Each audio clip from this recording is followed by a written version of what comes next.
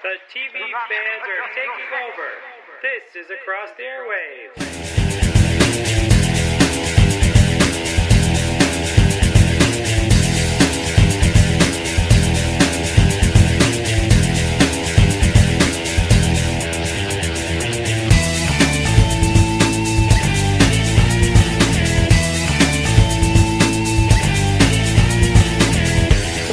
Hi everyone, and welcome to another episode of Across the Airwaves, the podcast dedicated to giving weekly TV show episode reviews, along with news and opinions on the entertainment industry. I'm Dan Schmidt, your host, and with me is a guy who I think is tired of going to weddings where he's feeling frustrated at the end. My co-host. Hey everybody, it's Nico, and welcome to Across the Airwaves. On this week's episode, we continue to cover the spring 2014 TV season with in-depth discussions on Game of Thrones, the following with Andy and Nico, the return of Warehouse 13, Person of Interest, and Supernatural, and our sitcom section including New Girl and Community. Then we're going to dive right into the rundown section with our thoughts on The Americans, the season 2 premiere of Orphan Black, and the new FX series Fargo, and maybe even a few more things. Okay, just so you guys know, once upon a time, I think we're going to double up on it on our next episode, ATA 170, guys. Candy's having trouble processing the Hook and Emma relationship. So after he works that out, maybe goes to his therapist, and sees Dr. Hopper, we'll be able to cover it. With that, we're going to go into News with Nico.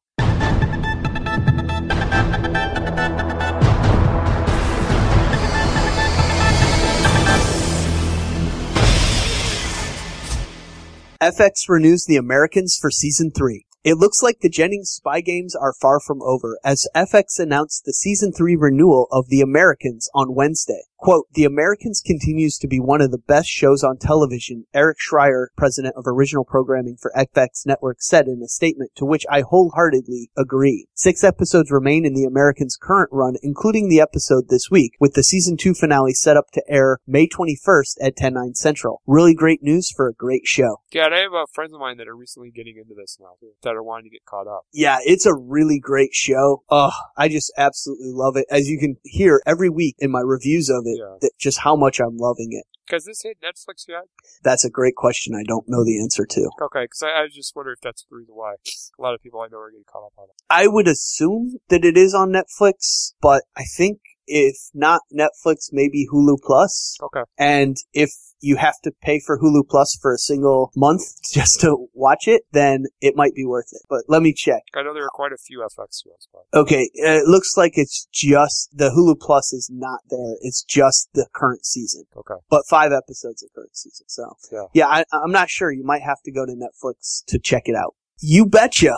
Fargo premiere delivers strong ratings. FX's quirky, bone-chilling crime series Fargo premiered this week to impressive for FX numbers with 2.65 million total viewers and 1.02 million among adults 18 to 49. Plus, from its 3 airings throughout the night, Fargo scored 4.15 million in total viewers with 1.79 million adults 18 to 49. Quote, we are incredibly proud of the towering creative achievement by Noah Hawley and everyone involved with Fargo, said John Landgraf, CEO of FX Network and FX Productions. The performance by Billy Bob Thornton, Martin Freeman, Allison Tolman, Colin Hanks, and the entire stellar cast are nothing short of extraordinary. This is truly one of the best shows we've ever had on the network. We're thrilled with the initial viewership last night and really excited for audiences to see the rest of the miniseries. FX aired 3 additional encore runs of the premiere episode of Fargo, The Crocodile's Dilemma, this week on Wednesday, Thursday, and Saturday nights, and I will have a review of the premiere in the Airwaves Rundown section a little bit later. Sneak peek, I loved it. Yes, good stuff and another home run for FX. Yeah, absolutely. They're doing really well with their original programming. This is definitely going to be right up there with everything else. Well, with the names they got, big deal.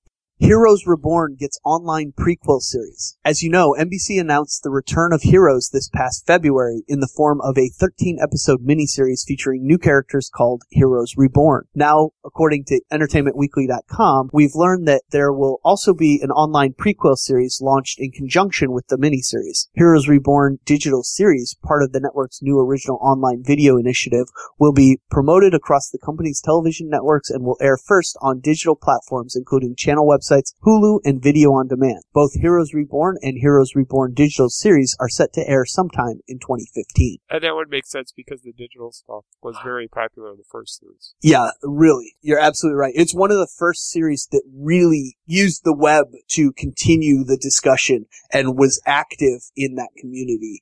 You forget how early that was in everybody's broadband experience. You know, that was when broadband was really coming to everybody's house. Cable internet was becoming a must-have in every household. And Heroes, to its credit, was right on the cutting edge. And that was really good of them. Well, that first season was very cutting edge for television. Yep. In general, I think we got a lot of the things we have now, Agents of S.H.I.E.L.D. and Arrow because of it. Mm-hmm. But again, the story went off the rails. And hopefully this Reborn may bring it back to what it was intended to be. Yeah, I agree. But it's got some competition. Marvel's Agent Carter TV series may get a straight-to-series order. The last thing we heard on Marvel's possible Agent Carter TV series was that ABC had a script in hand from Captain America the Winter Soldier scribe Christopher Marcuson and Stephen McFeely. And now it seems the show may get a straight-to-series order. According to Deadline, there are talks for a series pickup of the Holly Atwell-led series, which may come along with a renewal for Marvel's freshman Agents of S.H.I.E.L.D. Earlier reports indicated that the series would take place in 1946, midway through the Peggy Carter one-shot and before the complete formation of S.H.I.E.L.D. If all goes to plan for Marvel, Dominic Cooper could play Howard Stark in a recurring role. With Haley Atwell's contract extended at Marvel, the star would return to the role of Peggy Carter. So I guess the real question is, will this show work as a semi-period piece in the 1940s, or would it be better to retcon it to 2014? I say 1940s, but there is quite a lot of room for debate. For more on the series news, follow the link in the ACC feed. I'd like to see 1940s. Yeah. I think it would appeal to the fans of the old school Wonder Woman TV show, which was very popular. Kind of would make it look different than Agents of S.H.I.E.L.D. Well, I think it's going to look a lot like Agents of S.H.I.E.L.D., but 1940s technology. And right. So more like the Americans, but S.H.I.E.L.D., you know? Kind of so could be fun. Yeah, I think the Americans... One of the things I love about it is it's cutting edge technology from when we were kids, from 1980s. So they're talking about ARPANET, which is the beginning of the internet. And it's like blowing their mind. And it's something that's everyday use. Now, it's fun to do that kind of stuff. To look back at the beginning of S.H.I.E.L.D. while S.H.I.E.L.D. is running on another night or maybe the same night, that would be a lot of fun to see the parallels. Well, and the other cool thing is, I don't know if you saw the one shot, but it dealt with a lot of the women wanting a place in the work world after World War II. Very and important that whole stuff. movement. And so it's cool historic-wise as well, and I think that would be interesting to see on a TV series dealt with and handled. Yeah, absolutely. Titan Comics brings the 10th and 11th Doctors to new Doctor Who series. Cool. Are you a Matt Smith fan or a David Tennant devotee? Whichever Whovian side you might land on, Titan Comics will have you covered this July when they release 2 new Doctor Who comic series featuring all new adventures of both beloved Doctors. The first new ongoing series is Doctor Who the 10th Doctor, featuring the adventures of the Good Doctor as played by David Tennant. Series writer Nick Abades and fan favorite Elena Casagrande from Angel and Doctor Who and Star Trek are on the 10th Doctor's creative team. Also on sale this summer is Titan Comics' second ongoing Doctor Who series, this time featuring the Matt Smith version of the character, Doctor Who the 11th Doctor, from the creative team of writers Al Ewing from Loki, Agents of Asgard, Mighty Avengers, and Rob Williams from Miss Fury, The Royals, Masters of War, and artist Simon Fraser from Nikolai Dante and Grindhouse. For more details and synopsis on the first storylines for each series, follow the link in the ACC feed. It's really interesting stuff. They're solid comics, Doctor Who comics. Yeah, I've only read a couple of them as I just don't have time currently. So yeah, the Doctor Who series is always really great. I've read some of the 11th and Pond stories. Okay. But I think there was one Martha Jones story I read as well a few years ago. It's a little different than the usual superhero comic book. Right. But it's good stuff as well. Yeah, absolutely. Mrs. Doubtfire sequel in the works. It's been 21 years since we last saw Robin Williams don a wig, fat suit, and prosthetics to play a lovable Scottish nanny, but now Fox 2000 is set on creating a sequel to the family comedy Mrs. Doubtfire. The sequel will reunite Robin Williams and director Chris Columbus, with the script being penned by Elf writer David Brenneman. And while a sequel was in the works in 2001, back when Bonnie Hunt was still attached as writer, the project never took off, and Williams and Columbus went through a creative dry spell, with the project slowly dying off. It was only after Brennebaum became involved earlier this year that the project gained a breath of new life. Though it's still too soon to know if the sequel will ultimately come together, Williams and Columbus are attached and apparently hopeful about the outcome. Surprisingly enough, the original title earned a Golden Globe for Best Actor and Movie in a Comedy/Musical, as well as grossed over $219 million domestically, so maybe a sequel isn't such a bad idea from a business standpoint, although I'm not sure we really need any additional story from a truly story standpoint. I think they're believing that the name Robin Williams sells with this movie. Yeah, I think so. And with the success of The Crazy Ones, yes, it's probably that Robin Williams is hot again right now, and this makes a lot of sense from a business standpoint. But I think the story was so good in the original, and the original movie was so good, it wrapped everything up in a nice bow at the end. Yeah. We don't need any additional story, like I said. But then again, I'm not gonna dismiss it out of hand, because I loved that movie, so I don't know. Yeah, I mean, I just feel like Robin Williams could do something else, but God, if this is what he thinks is good, then go ahead. Yeah. And speaking of the Crazy Ones, is that show safe? Because the way that they did the season finale made me nervous that they were thinking cancellation. I don't know if it's safe. Okay. In my mind, it should be. It I was think hilarious. so. It was a great show. Had a great freshman run. I don't know. It is ABC. ABC. Well, it's CBS, actually. Is it? Oh, yeah. Yes. It is CBS. I'm sorry. It's CBS. And CBS, my point makes even more sense with it being CBS, requires much higher levels than the other ones. So if it was on NBC, it would be a definite renewal. Yes. If it were on ABC, it'd be pretty solid standing. But CBS, it might get axed just because it didn't do well enough compared to the rest of the CBS. Much like Intelligence. Because I think it had a strong first, but I think it tapered off in the second. Okay. But I don't know for sure. Okay. Yeah, I don't know for sure. I think it's funny. Yeah. So if not, he's got this movie to fall back on. Farscape movie is in the very early stages. Remember that Farscape movie rumor from earlier this year I mentioned? Well, now that rumor is inching closer to reality. Rockne O'Bannon, the creator and showrunner of the original Farscape series, confirmed at WonderCon that the film adaptation is in development, though it's still in a very early stages. In a panel I attended and will be discussing in a mini episode sometime this week, O'Bannon stated, yeah, it's the worst kept secret. We're far from production, but yeah, the first step is just Justin Monjo working on a script for us. We'll keep our fingers crossed. Monjo was a writer and producer for the original TV series. I am really excited about this and hope it does become a reality, and I'll keep you guys all updated as more information becomes available and the film progresses even more closely to becoming a reality. Interesting. Yeah. Why you should watch Orphan Black. Season 2 of BBC's America's Amazing Orphan Black premiered this Saturday, April 19th, or earlier if you were at WonderCon like I was, with promises of more unique, hair-raising sci-fi thrills. I'm sure you've heard fans buzzing about the show, about clones, genetic modification, self-directed evolution, and a remarkable star-turning performance from a previously obscure Canadian actress, Tatiana Maslany. Well, every good thing you've heard about it is dead on. With only 10 season 1 episodes, there's no excuse not to catch up with this amazing series in time for the DNA to hit the fan in season 2. Hey, you can always check out the premiere online at iTunes or Amazon if you need a few more days or you missed the premiere on Saturday. BBC America also has a list of times and locations where you can catch the pilot. So get caught up and watch the pilot.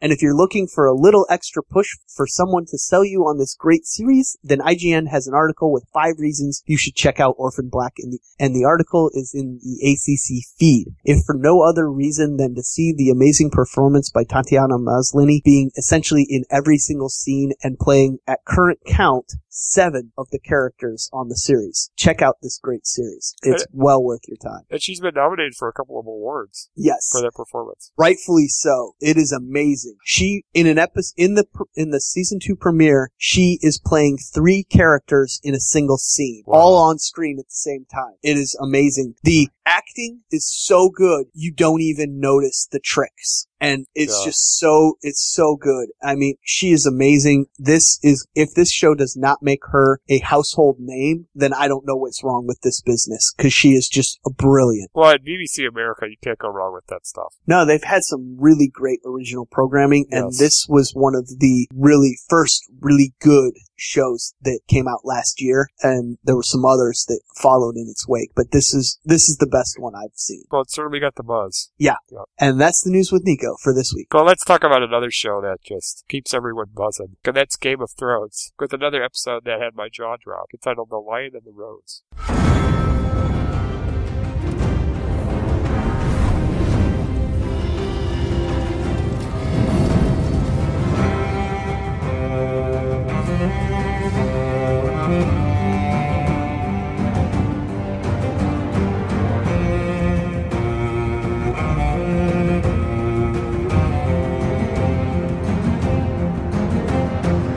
Tyrion lends Jaime a hand. Joffrey and Marjorie host a breakfast. At Dragonstone, Stannis loses patience with Davos, and Ramsay finds a purpose for his pet. North of the Wall, Bran sees where he must go. I think that's hilarious in the summary. It starts out with Tyrion lends Jaime a hand. Yeah. It's like, oh, that's kind of cruel, but okay. Okay, speaking of Tyrion and Jaime, they had their interaction that we wanted last week, and it was kind of everything I wanted to be, plus the added bonus of Tyrion asking Bran to train Jaime how to fight one-handed. That was good stuff. I want to see more of that as time goes on, on their little training sequences, because Bran and Jaime are kind of fun characters, and they both kind of care about Tyrion in the same way, so it's going to be interesting to see a bond or connection come together between these guys, or if there's a competition developing. I don't know, but either way, it's going to be interesting. Right, Nico, did you like this concept of Tyrion's protectors working together? Okay, can I hope for more from this? Well, this is a contrivance of the TV show, so I'm not sure if there will be more scenes with Jaime and Bronn, because I just don't know, or if this was a one-time deal, especially with what happened with Tyrion at the end of the episode. In the books, it is Sir Ilyn Payne who spars with Jaime every day because his tongue was ripped out as a young knight, and thus he could never tell tales of the weakness of Jaime's left-handed sword abilities. It is also not in King's Landing that most of these sparring matches take place. So if they stay true to the books, maybe Sir Ilyn Payne takes over when Jaime leaves King's Landing for a mission in the near future to be his sparring partner. I just don't know. But isn't that developing another character? No, Ilyn Payne has been on the show before. Okay. He's the King's headman. So he was the one who chopped Ned's head off and has killed many other characters in this. But he hasn't got his tongue chopped out yet. No, he does in the first. No, you don't see it. It's just it's mentioned. He never talks. He's always in the throne room, but he can't talk because he has no tongue. Well, maybe this was to save time or something. I don't know. Well, everybody loves the Bronn character in the books too, but in the TV show for sure. And so it was probably a easy way to show him start, and then maybe we will see them bring Ilyn Payne in when Jaime leaves King's Landing for a mission in the near future, as I said. I can't talk about what it is or why it happens, but it is going to happen. Okay. I could see why he would have to leave at some point, based on the end of this episode, if that's where it goes. No spoilers. I'm not going to say anything more. That's my prediction, and I've not read the book, so that's what I'm going with. Okay, next up began a series of events where I felt several characters were in need of a hug, beginning with Theon, whose pointless story finally went to a place where he was emotionally broken. He was so broken that he gave the Boltons the news that the two youngest Stark boys are still alive. But then that information stopped once it was revealed to Theon that Robb Stark was killed, making me believe that his story will eventually reach a point where he can somehow avenge Robb's death. I think that may be his redemption. But Nico, after an entire season of going nowhere, do you think Theon's story has reached a point where it now has relevance? And has the story lined up with your reading of the books? Or are we still in no man's land in the Theon department? You know, Dan, when we started talking about how pointless the story element with Theon was, I had not finished book 4 or 5 and did not know where this was going. And in fact, it had barely been mentioned at all up to that point. What we saw today was from those parts of Theon's story from book 4 and 5, and I think you will agree is beginning to become important. The biggest problem for me was this seemed to be a complete story arc made up for the show, but once I finally got to the Reek story in the books, it made a lot more sense. So I'm not really frustrated with this story arc anymore. It was just not included in book 3, but it was going on during the same timeline-wise, story-wise. So it was very smart for the creators of the show to go and start showing it early in season 3 before it actually was in the books. Okay. Now it makes a lot more sense to me and provided some very important information for Roose Bolton in this episode. With that new information, Roose knows his claim on the North is now much more tenuous, and if either of those boys show up, the North will rally behind them and depose Roose from his new Warden of the North position. Thus, I believe that we will soon see Roose attempt to hunt for Bran and Rickon, and I do think that Theon will become important again, and maybe that will be, I mean, he has become important, but I think he will become important, and that may be a redemption story. This is not spoilers, because where I am in the book, he has not gotten to that point, but he is starting to have maybe internal monologue that is not Reek, and it's more Theon. So that's interesting, because when you're reading the book, you get that internal monologue, and you can see it's a slight change. So that's going to be interesting to see how they deal with that in the TV show. Okay, we sort of got that when he heard about Rob. Yeah, you could see that really affected him. But is it enough to get him over his fear of Ramsay and his loyalty to the Boltons? It won't be, but it makes up for the lack of not having the internal monologue that you talked about. Exactly. And yeah, and I also think from this, the storyline with the boys are going to pick up.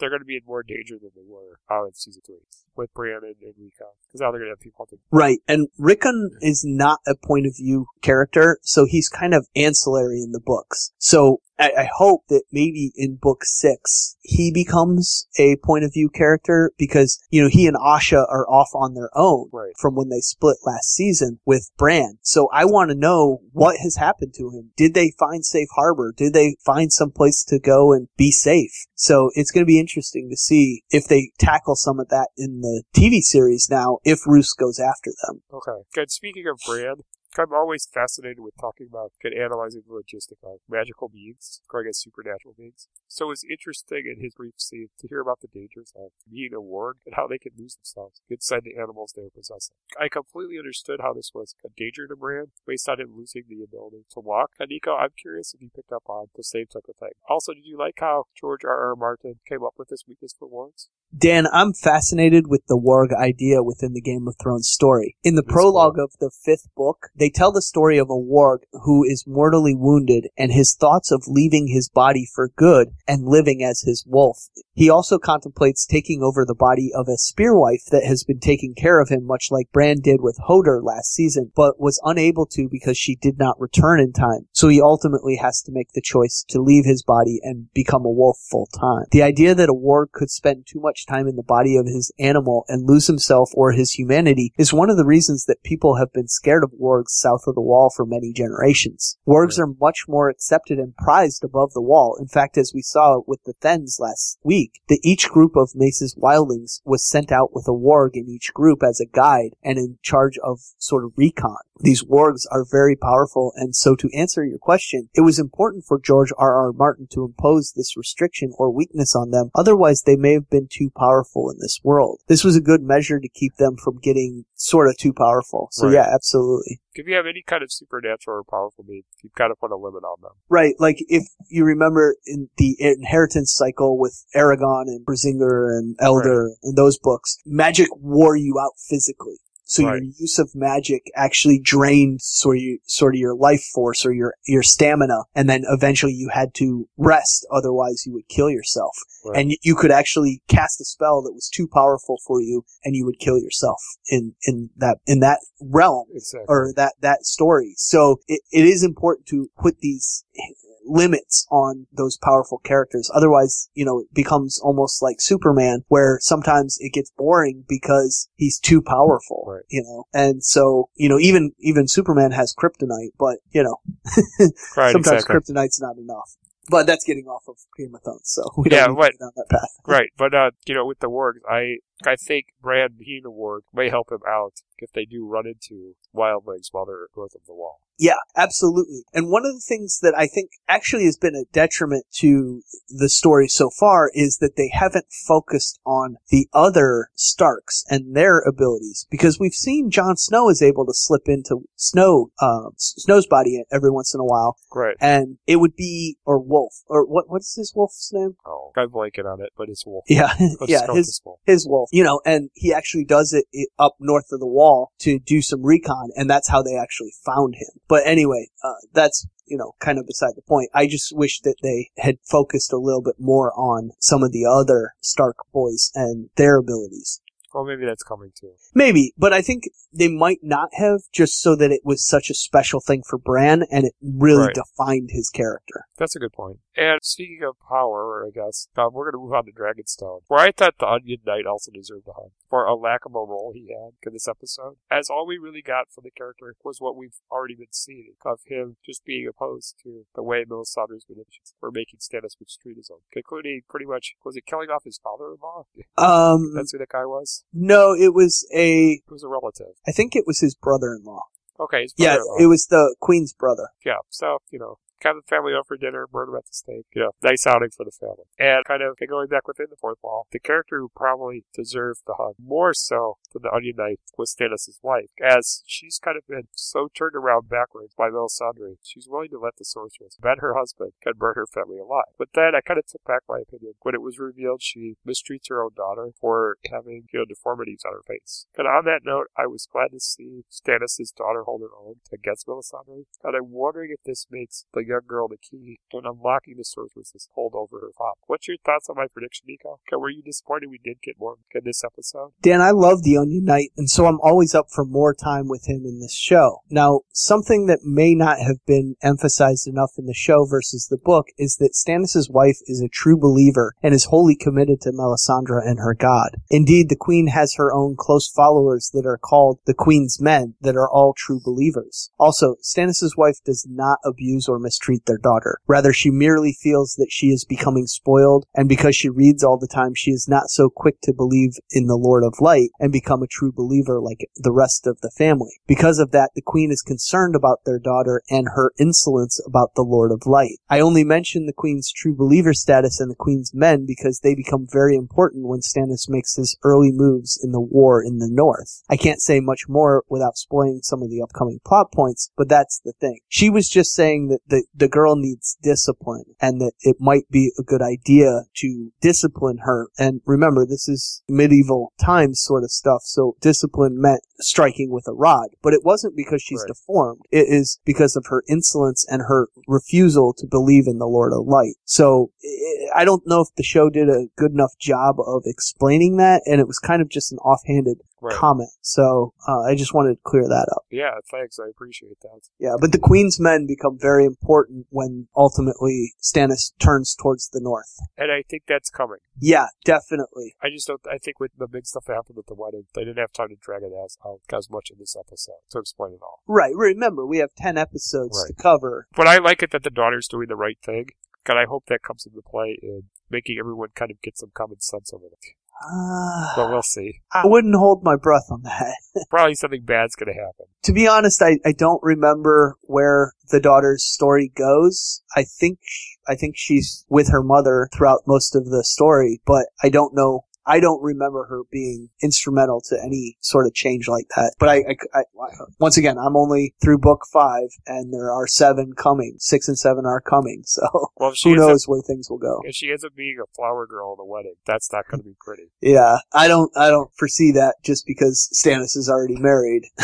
Unless the Queen dies and he tries to marry Melisandre, then who knows what's going to happen, right? Wedding could mean guillotine for all I care on this show. Yeah. And again, with that being said, I think the biggest hug of this episode needed to go to Tyrion, as he was continuing to be drugged through the rigor by the rest of his extremely messed up family, because he had to send the woman he loved away to save her from the hangman's noose. And to top that off, Joffrey made a spectacle out of ridiculing Tyrion at his own wedding, and that made him an angry elf. God, Nico, I mean, was the anguish that Tyrion went through here in this episode at the hands of his family something that really got under your skin based on your enjoyment of the character to the point that you wanted to poison somebody? You know, maybe it was because I knew what was coming, but besides the awkwardness of the scene and the treatment of Tyrion just being tough to watch in general, I was not entirely affected by it. That has to be because I knew Joffrey was going to get his before the wedding reception was done, but I mean, I just really was excited to see Joffrey die and see how they handled it. By the way, I thought it was great. I thought they did an excellent job with actual visual effects of him dying. That was really good. God, you did a great job of making me not think he was going to die. Yeah, because you said, wait to see what happens. He's going to redeem himself. Yeah, I've been holding on to that for about a year and a half now. I've known that was coming for a year and a half now, and it's like every time somebody would be like, I hate Joffrey, I'm like, just wait, you'll see, it gets better. And it gets better because he dies. Yes. I hate that guy. Yeah. I think part of the reason that we hated him was because he was played so well. Yes. Well. You absolutely hated him because he just absolutely was so well done. With that poor actor, he's going to be forever cast into death. Yeah, I have a little more to say about Jack Gleason in a little bit later when we get to one of those points, but yeah, it was good stuff. And on the flip side of that story, this episode seemed the marketing getting on Cersei's evil being on the rise, because her reaction to meeting Brienne and Marjorie deciding that all the leftovers from the reception should go to the poor all indicated that she's ticked off. She can't be queen anymore. Also, Cersei seems to be just as messed up as Joffrey, since she was the only other person who was laughing with Joffrey's ridiculing a Game of Thrones parody went a little too far. Nico, is Cersei someone everyone should look out for in the future, and possibly the true villain of the story, now especially she's lost her son? Yes, she is definitely evil, but I don't think this is something new we are seeing here. She's been evil from the very... Yeah, she's been evil from the very beginning, right, when she ordered Jaime to kill Bran. And an advantage to those who read the books is that we get to read about flashbacks to the childhoods of many of these characters. Cersei is often a point of view character in the books, and thus we have read about her being a vicious and manipulative person since almost the day her mother died when Tyrion was born. Tywin is such an ass, he thought that was a quality to reward in her when she was growing up, and thus made her into the monster she is now. But that manipulative and vicious nature was there all the time. Anyway, Cersei's story will get much darker in the coming weeks as she attempts to blame the death of Joffrey on Tyrion and put him to death. So, yeah, she is definitely evil, but it's not a new evil. So she blames two deaths of people she cares about on Tyrion now. Yeah, she's hated Tyrion from the day he was born and her mother died. I hope our little friend gets out of this one. Gets back at her. I do. Yeah, well, it's interesting and really good storytelling on where everything goes and how everything goes down. It's going to be fun this season to watch. I'm scared they're going to pull a Ned Stark with Tyrion. I'm just so scared. I hope not. You should be scared. I mean, why wouldn't they kill everyone's favorite character? Nobody's safe on this show. No one is safe. I mean, even when where you're at in the books, I mean, you may know some more things, but I still bet you have that feeling. Oh yeah, definitely. That no one's safe. And as I expressed last week, wedding is a word that makes me nervous while watching this show. And this episode did not disappoint on that at all. Guys, really, this whole thing with Tyrion and Joffrey, the ridiculing each other, and then Joffrey ended up being poisoned to death was, I mean, just nuts. God, I was so happy. I was cheering when, Joffrey was dying. And finally, that little craphead's getting what's coming to him. And then, this is what I'm about to say. Dig Dog the Witch is dead. Tyrion accused of his murder. And I'm like, no, crap. He gets what's coming to him, and then Tyrion goes to jail.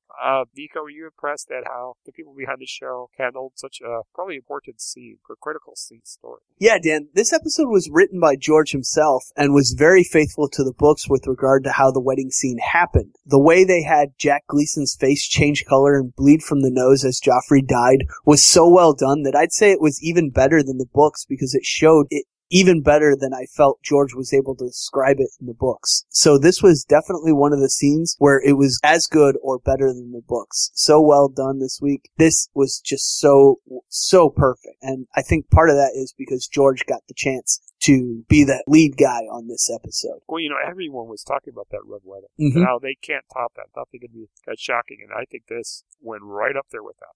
Yeah, it's definitely on the same level. I think the red wedding, maybe in the books it it was, no, I'd say even in the TV show, it was still the most shocking thing I've seen so far. Well, this was, right up there. It keeps the show at that same level of intensity. Yeah, it definitely, for most people, they were not expecting it. They absolutely were not expecting it, and it just completely shocked them. But I still think it was less of a shock than the Red Wedding, but still just as good in storytelling. And I think the visuals of King Joffrey dying in Cersei's arm, that was just so well done. So well done. Yeah, it's just good stuff. And really, it just, normally they have a big event like a Red Wedding kind of TV show and it just drops off after that. It could never reach that level of intensity, and I think this kept it going. So good job to them on that. Yeah. Again, my guess right now on what's going on, and I could be entirely wrong because I have a tendency to do that with this show, but I'm thinking the Prince of Dorne is behind it because a part of trying to get his revenge on Tywin Lannister for what happened with his sister and all that. That makes the most sense to me. And I'm thinking that either Bronn is going to try to help get Tyrion out of jail, or a combination of Jaime and Bronn. Somebody's going to pull some strings or something to get Tyrion out of this mess. Or maybe Tyrion just has to leave the city. I don't know. God, really, Nico, is this something bad for Tyrion you're warning me about? Or does it just keep getting worse? Dan, this is just the beginning of that something worse, greater trials that he'd have to overcome in his story. Obviously, the next thing he will have to battle is being imprisoned and accused of killing the king. Cersei will do everything in her power to make sure Tyrion is put to death for the killing of Joffrey, whether he is guilty or not. How Oberyn fits into this story will surprise you and make for some great television and storytelling. I can't tell you any details about how Tyrion attempts to clear his name, but I do find it interesting that you did not even suspect that it might be Sansa or someone acting on Sansa's behalf that killed Joffrey. I, of course, am not suggesting that it is, because that would be super spoilerish if I did, but I'm surprised that it wasn't your first thought, especially with Ser Dantos secreting her away at the end of the episode. I'm just saying, maybe she should not be discounted as being involved somehow so easily, but then again, maybe not. Or somebody did it in the name of her. Yeah, maybe somebody thought that it was time to get her out of King's Landing, and why not kill the king at the same time? Right.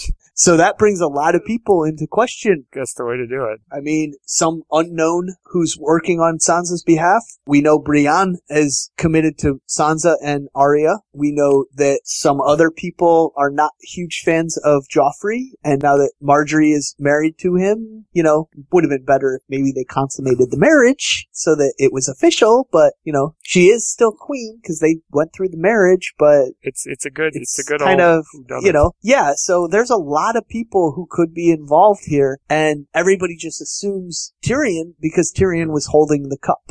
So it's Game of Thrones clue. Yeah, a little bit. Okay, there you go. And with that, we're just going to wrap up the section with saying, Nico, was there anything from this episode that I missed covering or were worth mentioning in regards to the books? I don't think so, because George wrote this episode. Yeah, not so much this week because the story was written by George R.R. Martin himself, and most of it was fairly faithful to the story. About the only thing that we didn't really mention was Bran making a connection with the Three-Eyed Crow and being told for him to come seek him in the north. This is where Bran's story is going, and I think it will finally kick his story into high gear when he starts heading toward the tree in the north. Other than that, I think we covered everything of interest this week. I hope that we will spend more time with Arya, the Wall, and Stannis and the Onion Knight next week, since we didn't really get much from any of those arcs this week. We got a little bit, but really the focus was on the wedding and the killing of the king. So I hope next week we do get a little bit more from each of those story arcs. Kind of was a big Arya moment. The premiere episode, so. Oh, yeah. Definitely need to catch up with her. Yep. And with that, we're going to move on to the following now, right? Yeah, we're going to cover the following with the episode, The Reaping.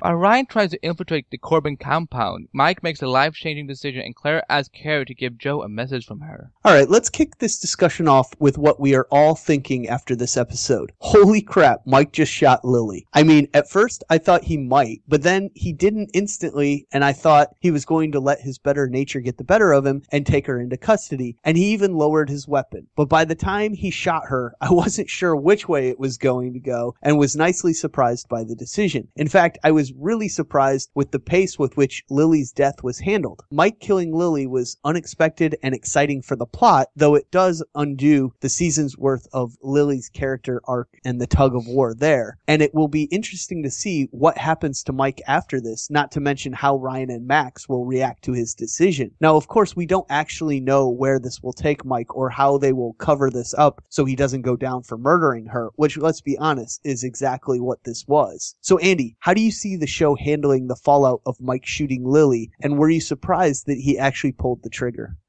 I've been sensing this whole season that he's going down this dark path, and I wasn't really surprised that he did it, although there was a second there where I thought, okay, they're not doing it this week at least. But then, boom, there went the dynamite, or to be exact, there went the bullet into her chest. Right. Okay, never mind. But I think that this also tells us something else, that this could potentially mean that Mike is going to become a villain in season 3. I think he's going to go completely dark and lose himself. That's interesting. I hadn't thought that way. That could be very interesting if he goes completely dark and wow. Yeah, I hadn't thought of it that way. That could be really interesting, actually, Andy. I'll have to think about that for a while. Now, something that seems a little out of place in this season is the whole Kingston Tanner stuff. Kingston Tanner, played by the great Tom Cavanaugh. Woohoo! He will be on Flash soon. Yeah, learned that his son Preston was abducted. It doesn't feel that Tanner has done enough to really warrant Joe's relentless retaliation, and the Tanner arc seems almost thrown in, included only because of Joe's retaliation against organized religion. Now, I love Tom Cavanaugh, but unless Tanner ends up more deeply connected with everything, he'll continue to stick out like a sore thumb, and his arc really doesn't quite fit this season. Also, Joe's holy war against religion seems to be taking the focus off Joe's need to kill and the passion for killing, and focusing more on his narcissistic need to be infamous as a prophet. As a pseudo-religious zealot, Joe gets to kill openly, but he seems less focused on the actual killing than ever before, and more on getting others to kill in his name. With his intriguing psychological attachment to killing almost seemingly gone, Joe's aimless jihad feels strange. Andy, have you noticed Joe's lack of killing this season? As far as I can tell, he's killed Mandy's mother, the preacher, that sophomore co-ed that Lily gave him, but he hasn't killed anyone other than Julia since arriving at Corbin, because I don't really count the poisoning of Micah, because that's not really a Joe Carroll style, but rather just a necessity to take over the cult. So Andy, why the focus on the religious war and not on Joe actually killing people this season? That's a good question. I'm not sure why. I'm wondering if because he kept talking about throughout a lot of these scenes in this episode that my time is almost up. Right. I can see the ending coming very soon. So I'm wondering if he wants to die with as little blood on his hands as possible. And I don't know, maybe Joe has gone completely religious and believes in a God now, but if he believes in God, he knows that he's not going to be forgiven. Or who knows, maybe God would forgive him. I don't know. I don't know how religious stuff works anyway. But it's a good question, but maybe he's trying to unleash the part that was the murderer onto everyone else, so that his legacy will be shared throughout these not cases, but instead of him still doing all that. I don't know. It doesn't make sense. I have no idea. It's a good question, or he's just fooling with us. When you said that he was focusing on not having much time left and the emphasis of that really made me think that you're probably right that has to do with why he's doing it. But I don't think it's for religious reasons. I think it's for legacy reasons. I think he wants to ensure that his legacy is that he has created these other killers and sent them out upon the world to kill in his name or in his remembrance. So even if he's caught and put to death or dies in the process, that his message and his teachings of how to kill will live on in others. Much like his doctor mentor, even though he's now captured, Joe is still killing in the same style or in the same way that his mentor did. And in a sense, he continues to live on in Joe. So I think it's about legacy and about his immortality and his infamy as a serial killer. That is what he's really looking for, is his place in the serial killer Hall of Fame. Yeah. Now, Joe and Ryan's reunion scene made the episode, as Purifoy and Bacon have an immaculate back-and-forth chemistry. As ridiculous as the sequence of events that led to Hardy being captured and brought before Carol were, the ends justify the terrible means in this case. In this fantastic scene, we see that Ryan understands Joe best because they are more similar than Ryan will even admit out loud. The humor when Joe says, "Oh, this is splendid. I've missed you, Ryan." And Ryan responds, "I've missed you too, buddy," was excellent. That was too happy to sound like Kevin Bacon and James Purifoy. Yeah, but it was kind of that like offhanded, like humorous, funny, "Oh yeah, buddy, I've missed you too," you know. And the scene where Joe forces Tanner's son Preston to kill that girl was a little predictable, but it felt thematically correct in fitting with Joe's new convincing/forcing others to become killers theme in the second half of this season, which also plays into that sort of legacy I was talking about. Also, Joe doesn't know what to do with Ryan when he, Emma, and Robert leave Corbin. Emma suggests killing Ryan, but Joe chooses to leave a restrained Ryan behind, which seems to be simply because it's convenient to the plot. It would have made more sense for Joe to take Ryan along with him or kill him, but it makes none to leave Ryan behind. Andy, what did you enjoy about the reunion of Hardy and Carol? And do you think it made any sort of sense, besides plot-wise, for Joe to leave Hardy behind when he, Robert, and Emma escaped? Well, I think if you think about it, Joe is kind of doing something similar that Slade is doing to Oliver right now on Arrow, that he doesn't want, if he kills them, then his pain will, he won't suffer at all. So maybe he has a thought back in his back head that how he wants to do with Raya.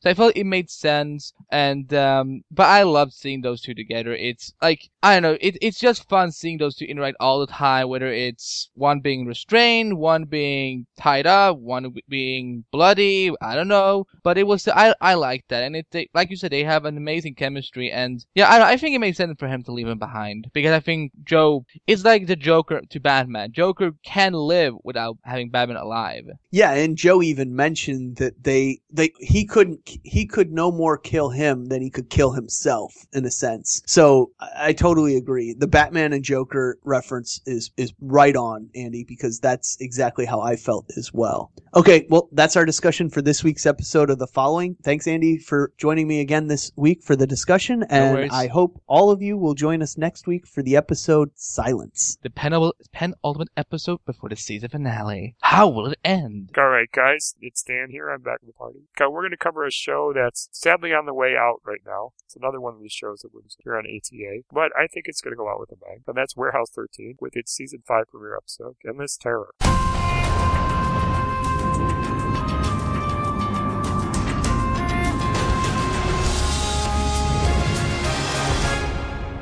Paracelsus and Claudia face off inside the warehouse. Claudia, Steve, and Artie discover Paracelsus has turned the warehouse into a house of horrors. The return of Warehouse 13 had me torn between being disappointed that we didn't get the Battle of Warehouse artifacts that I thought this episode would be, kind of enjoying what we ultimately got, which was a time travel story where Paracelsus manipulated past events to rule over the warehouse, kind of the world of present day.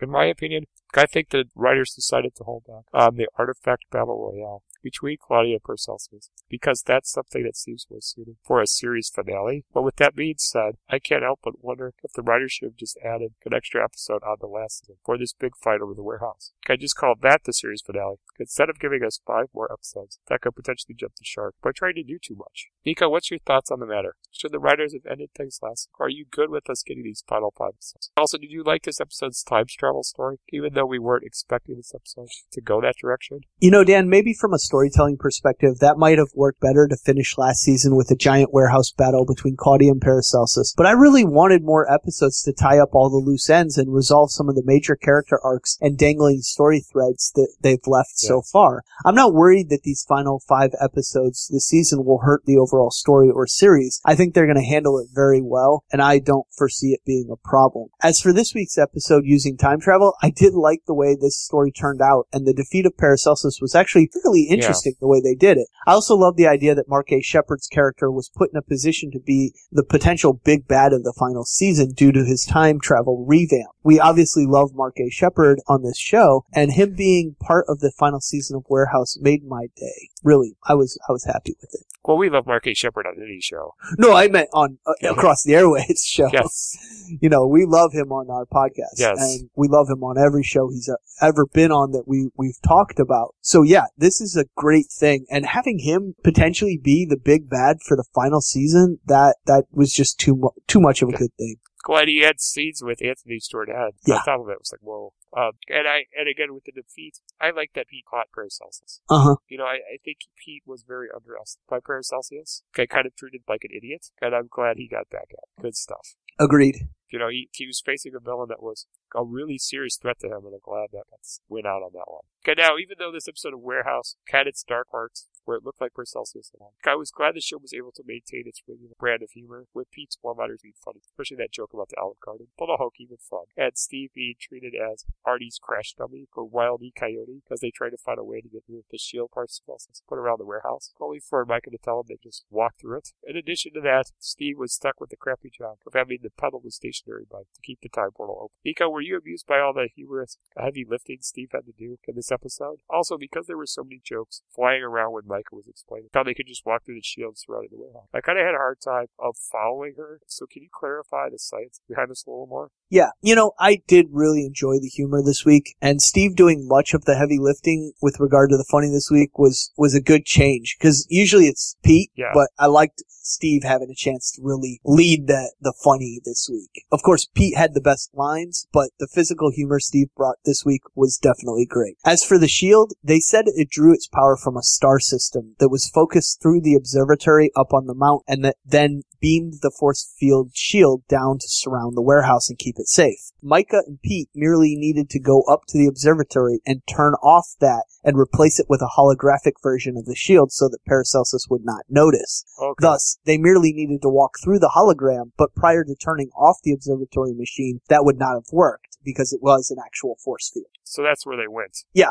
Okay, good. So it was blocking them out when Steve crashed the car into it and all that stuff. Yep. And then Pete and Micah changed. Yep, they just turned off the actual force field and replaced it with a hologram version of it. Because I took it as, we're just warehouse agents. We could just walk through. Nope. Okay, good. Okay. Much better explanation. I knew it was there. I just wanted to see if you caught it. Because they're pretty good about those things on this show. Yeah. Micah explained it, and actually she said something right before they walked through. It was just, with everything going on, it's tough to always catch every little detail. Okay, moving on. This episode also kind of began to give us a feel of a final season. Because we got several name drops and appearances of recurring characters throughout the series.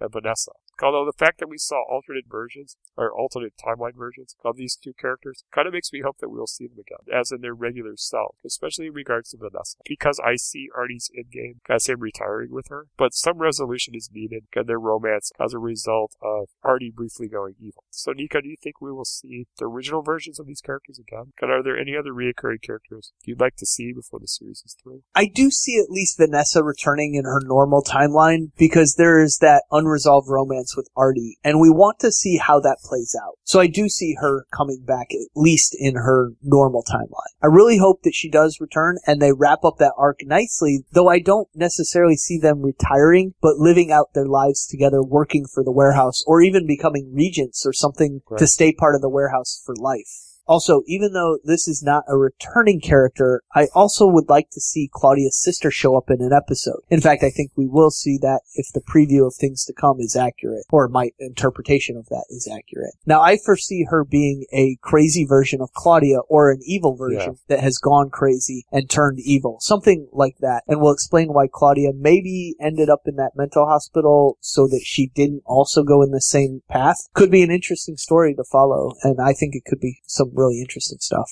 And the fight over the warehouse could be between sisters eventually, too. Exactly.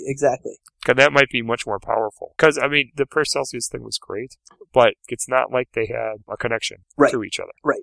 Because so it would be interesting if there's two villains that had more of a Darth Vader, Skywalker thing going on, right? Yeah, absolutely. I think it would be really interesting to see that. And as we said before, the biggest character return of season was ATA favorite Mark H. Shepard coming back. And I know you might have felt differently, but I kind of thought his character on this show was kind of a red shirt, as he kind of got killed way back, what was it, season 2? I believe so, yeah. But I think this alternate version of Valda, his character, holds much more significance through a sci-fi match made in heaven of him actually being Anthony Stewart henchman. Nico, what kind of was your thoughts on getting to see this all-star casting? Did you like the twist they pulled with the Valda character? I mean, I know you always like the show. Yeah. As I said earlier, I think he will be this season's potential big bad, and his inclusion this season was a complete surprise for me, and a really great one at that. I can't wait to see what this new timeline version of Valda will do and what kind of trouble he will cause for the warehouse team. It's going to be a good arc, and I really hope he is the big bad. That'd be a lot of fun. And it redeems Warehouse in my eyes with their use of Mark A. Shepard. Well, I thought he was a good regent. I thought how they used him to sort of combat the warehouse in the early time of Pete and Micah as agents and sort of be a foil to them. It was good. I thought it got wrapped up too quickly, and I think that was because Mark A. Shepard had so many other commitments that they couldn't keep him for an entire season. Now he's on Supernatural, but that's about it at the moment. Right. And I think the schedule for shooting was lax enough between the two that he could make it work so he could be on both shows. And they're relatively shot in the same location. Right. So it's a matter of going to the different set in the same city rather than having to get on a plane and fly to another city. Exactly. Yeah. Because we've seen that with their use of psych actors on Warehouse. Right. Yeah. Following that up with some future speculation. Nico, will Mark A. Shepard's character unbronze Paracelsus to set up the battle with Claudia? I thought we were going to get into this episode. Or is Mark A. Shepard just going to end up being this season's big bad, who has his own agenda?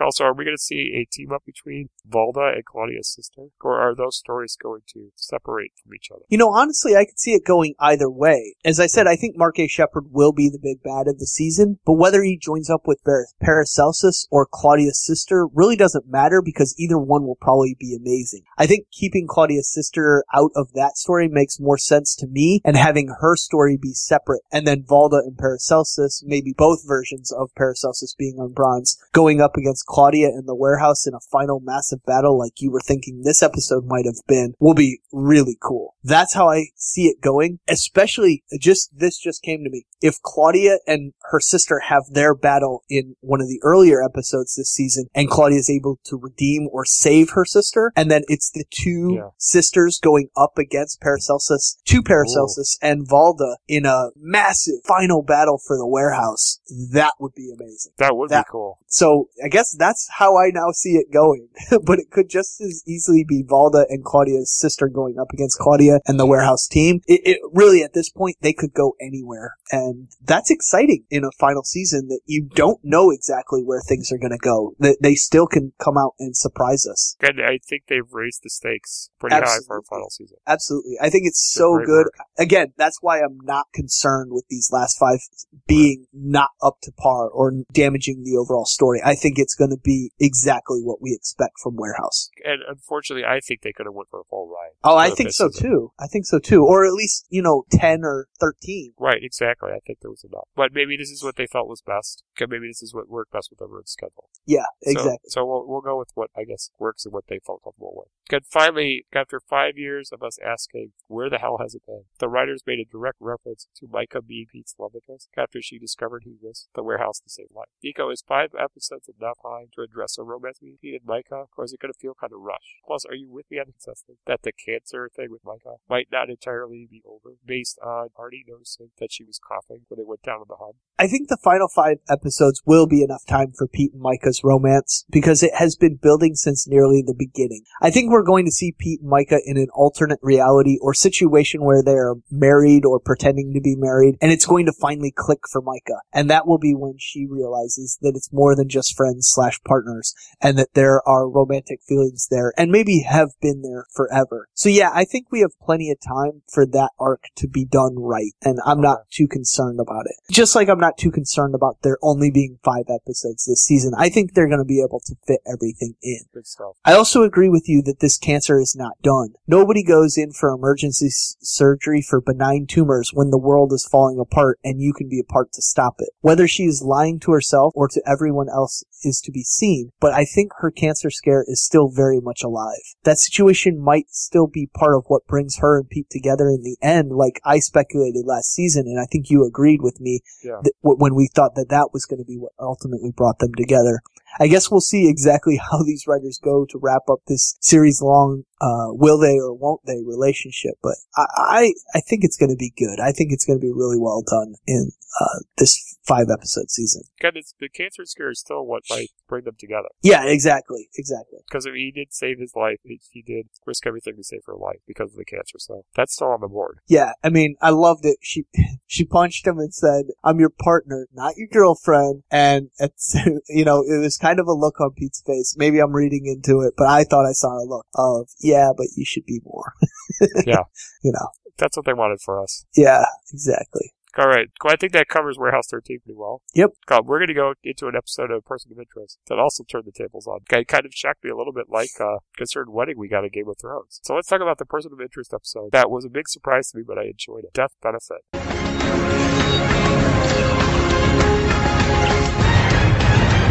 Reese poses as a Secret Service agent to get close to the latest person of interest, a U.S. congressman who may hold the key to derailing Decima's plans to bring a second machine online. This week's Person of Interest started out as a fun Reese and Finch team-up episode, which escalated the action on protecting a U.S. congressman, played by veteran actor John Hurd, through the dark humor of Reese having to take a pop shot at the congressman to join his Secret Service detail. And that getting our hero into deep until he was forced to end up kidnapping the congressman. Nico, did you enjoy this primarily being a Reese and Finch team-up episode? Okay, what did you think of John Hurd's performance as the congressman who seemed to be a spitting image of the greedy politicians we unfortunately have in our home state of Illinois? I did enjoy the Reese and Finch team-up in this episode. A few weeks ago when Finch and Fusco teamed up, we mentioned that we were looking forward to an opportunity for these two, Reese and Finch, to work just the two of them together again, and this was a great chance to do so. Now, as for John Hurd's performance, it was excellent. He played the slimeball Illinois politician perfectly and had me believing for a while that he had no idea what was going on and he was the victim of Decima. But I should have known better with a politician from Illinois. Corruption seems to breed there these days. Yeah, John Hurd's a great actor, by the way. Yep. I always like his appearances, and he's very good at playing this type of character, as well as others, but he had a great spot on Battlestar Galactica. That's what always sticks out with him, with me, but he's good as a slimeball this week. Wasn't he recently on Castle as well? Or was that a couple years ago? He was on Castle. Okay. I think it was last season. Was it last season? Yeah, okay. It was a great appearance for there, too. Yeah. And I also really liked how this episode played into the writer's intention of always keeping personal interest format as a series fresh by introducing this scenario of team having to deal with the acts of violence that the machine deems as relevant and irrelevant now, because it allows the writers to bring a character into the story whenever they want to without a lot of explanation, like what happened with Shaw in this episode. In addition to that, the ability to send a team member off on another mission sets the stage for great action-packed character entrances. Sets the stage for great action-packed character references, as we also got with Shaw, because she showed up to take out that pesky Decima agent with her car. Nico, were you a fan of how they portrayed the team having to deal with both the relevant and irrelevant threats found by the machine? Did it work as a good excuse to sideline a character like Shaw until she was needed in the episode? Yeah, Dan, exactly. It allows for the suspense to build and the audience to get wrapped up in what is going on in the scene and almost forget about the team member not there. This week, that allowed Shaw to show up at the exact right moment and save Reese and Finch. I suspect we will see more of that with Root as well showing up like she does just in the nick of time. Right. It also makes me wonder if Shaw might eventually want maybe a direct connection with the machine like Root has for tactical purposes, or if she will prefer, like Reese, to rely on her instincts and training. But this just got me thinking about those sort of things because she went on a mission with Root and did her own thing, and then all of a sudden Root's like, yeah, you're not coming with me, you gotta go back and save the boys. And then she shows up just in the nick of time right as they needed her. So I think that would make for a good episode story. where she goes reaches a point where she debates Yeah. what to do. Yeah, I think it'd be interesting because it works so well for Root, but would it work for Shaw? We just don't know. And I could see Reese and Finch being on the other side of, do you really want to do that to yourself? Right. Is that the best case scenario? Actually, that would be a really good Shaw Fusco episode. If they're going to build that relationship or romance up or whatever we think that is at this point. Right, yeah. I think it would be a great opportunity for both development there, but also because Fusco is sort of, I don't want to know about the machine. I don't want to know how it works. So we talked about that, I think, the last time we talked about Person of Interest a couple weeks ago. Yeah. And yeah, absolutely. I think you're right on target there that would be the team up where she starts to talk about it out loud. Maybe I would be more effective if I had that. Do you really want to do that to yourself? You know? And so like them going back and forth on it would be really interesting. And it would be sort of the audience's, do we want another character that has this? And our way of sort of working out those feelings with them on screen and doing it. That'd be a lot of fun. Yeah, Person of Interest writers, we demanded credit for that if you do that episode. Yeah, exactly. That was our idea. But maybe an interview too, that'd be cool. Even though they probably wouldn't tell us anything. Right. I'll go for just the interview. Yeah. You can have my story idea as long as I get an interview, right? Right. With something about what's to come. Some kind of scoop, but they probably won't do that. Anyhow, as for the twist, which acted as the cornerstone of the episode, I always thought that stopping Samaritan would take its toll on the team by either crippling New York City, making them watch as innocent people died, or severely injuring one of our favorite team members, which are things still on the table. But I never thought it would threaten their morale, because the machine basically asked the Person of Interest team to kill the congressman to stop Samaritan from coming online. Now, with that being said, I liked how the writers established that the machine would only ask the team to do something like this in an absolute worst case scenario, so we don't have to constantly go over this conflict, losing the machine's integrity in the process. But I don't like the characters saying that the machine was asking them to kill, because after our many arguments, Nico, you've kind of shown me that basically the machine uses fact information to predict possible outcome, but it's up to the user to make the decision to act. And yes, the user, as in Finch, made the wrong decision with keeping Root locked up, as that led to Carter's death. But here I think with the decision that was ultimately made regarding the congressman, we are going to see the machine was wrong, even though I don't think it's going to prevent Samaritan from drawing some kind of blood. Nico, did you buy into this possibility? That if things got bad enough, the machine would ask the team to kill. Also, what would you have done if you were put in this situation? You know, Dan, once again, I don't actually think the machine was telling the team they had to kill the congressman. I think that was Reese and Shaw interpreting the intel that the machine gave them and making a decision, or rather an argument, not a decision, but an argument that was what the machine was telling them to do. In reality, I think the machine was, as you put it, giving the information and presenting choices or options for the team. I'm glad that Finch was able to convince them not to kill the congressman, because that is a decision that I can't support. Killing the congressman is a decision I cannot support. Within the morality of this show, that was a red line that Finch and the audience could not cross. So to answer your question, Stan, I do not buy into the idea that the machine would instruct or suggest that the team kill in order to achieve its goal, because its goal is to save people. Control decided that they would use the intel to kill terrorists and prevent the attacks. They could have just as easily, many times, not always, I'm going to qualify that they could not always capture terrorists instead. The Person of Interest team must save the irrelevant numbers and whenever possible not kill process, no matter the cost. I see them having a similar code of conduct as Batman and thus should have a no-kill policy. That would be my policy as well, and thus I would not have killed the congressman in this situation. And I think that's what they were trying to establish in this episode with what was going on. I hope so. Yeah, but again, it gets tricky because you don't want to, I guess, be a knockoff of Batman or be just Batman. I know a lot of people like to say we don't want to be seen as a superhero show. Right. I think this is a vigilante superhero show. I mean, they don't necessarily have powers, but they're using a tactical advantage to stop crime. I mean, does that fit the genre? Yeah, I think it is a superhero story told a different way. Yeah. It's not a costume superhero. It's a more of a realistic superhero sort of story. And I think it's wrong for them or anyone to say that it's not a superhero story, because I would argue that it is as well. Right. Sure. And personally, I mean, once Reese mentioned that Carter was killed because they didn't listen to the machine, I really thought he would have killed the congressman. That bothered me, and I'm like, I hope that's not what happened. And I'm glad that was not the case. And, I'm fine with that because it also makes things easier to mend the fences with Finch following his departure from the team at the end of this episode. On top of that, even if Reese had killed the congressman, I still think Greer would have found a way to make Samaritan operational. I feel like it's inevitable. And the only way it really can truly be stopped is if Greer, the mastermind behind it all, is killed or apprehended or taken off the table. But I do think the team succeeded in condensing the damage Samaritan is going to cause down to a level that a TV show can work with the test drive of Samaritan, turning New York City into, a no man's land, similar to the Batman story of the same name, or The Dark Knight Rises. Nico, were you satisfied that they didn't kill the congressman? And would have killing him really stop Greer? No, Dan, you're correct that Greer would have found a way to get Samaritan up and running with or without this congressman. If this one had died, there would be others at the same committee that would be bought, though probably not as easily as the Illinois congressman, but still, he could have found a way. Or just went around the government to hell. Right.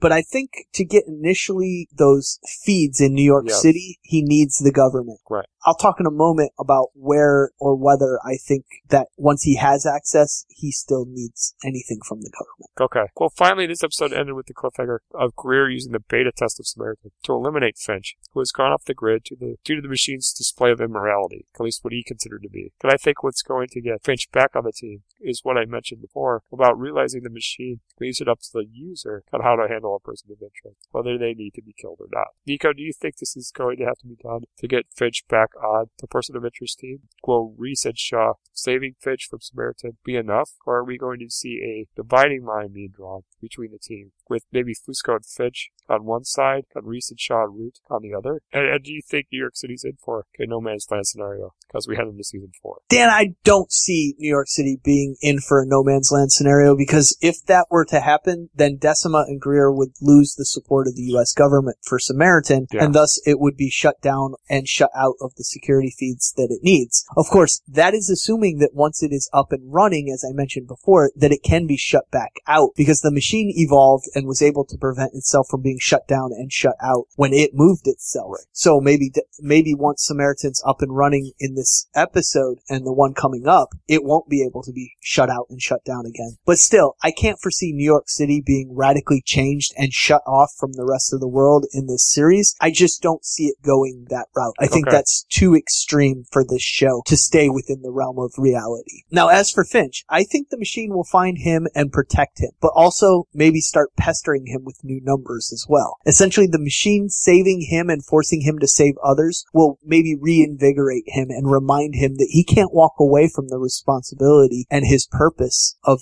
saving these numbers. It may take the number of his fiancée coming up or someone else he cares about to finally awaken him from his stupor, but it will be the relentless numbers that bring him back into the fold. Reese, Shaw, and Fusco will be involved as well, of course, but it will be the mission that brings Finch back. That's how I see it going down, but probably not until the season premiere next season will he be fully reintegrated into the team. Yes. That's at least how I see it going. Okay, so it's going to be a next season cliffhanger kind of thing. I think so. Okay. I think so. I feel like something massive is going to happen to the city. Maybe not the no man's land, but I mean, I could see something like where maybe the stoplights go crazy and stuff like that going on. Yeah, I could see some of that going on while they're pursuing somebody, or they're trying to catch somebody when Decima starts taking over. But I don't foresee it going to the extreme of the no man's land, where the city is essentially cut off from the rest of the world, or becomes sort of a wasteland, or,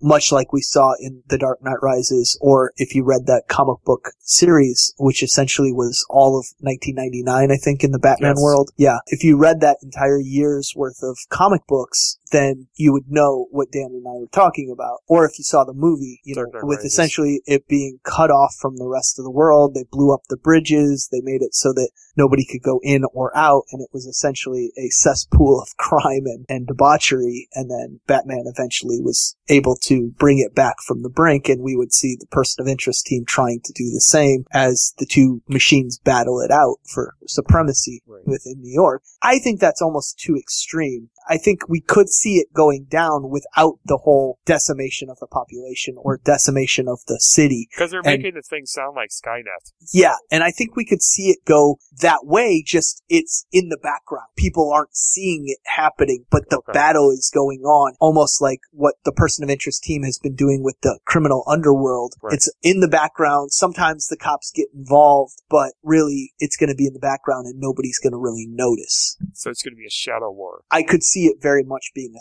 shadow war, and I think that makes it more interesting than being an overt, everybody in your face sort of thing. I think that makes it a lot more interesting, and I think I actually would enjoy that more, I think. And it's more feasible for a TV show. Exactly. Yes. It's going to be very difficult to blow up all the bridges in New York and continue to keep that imagery around and not have, 5 million people in Manhattan. But an argument could be made that this show has followed the pattern of the Batman films. In a grand sense of things, yes, I could definitely get on board with that. But I don't think that just because it has followed that it necessarily has to follow it to the extreme or to the conclusion. And that's where I want it to go. I don't want it to follow that. Yeah. I want them to do their own thing. Agreed. I mean, you could use some of the bases they did with those Batman movies. This is Person of Interest, and that's Batman. Exactly. Show the difference. Sure, absolutely. Okay, with that, we're going to move on to The Old Man on the ATA and on its network, Supernatural, with the episode Metafiction.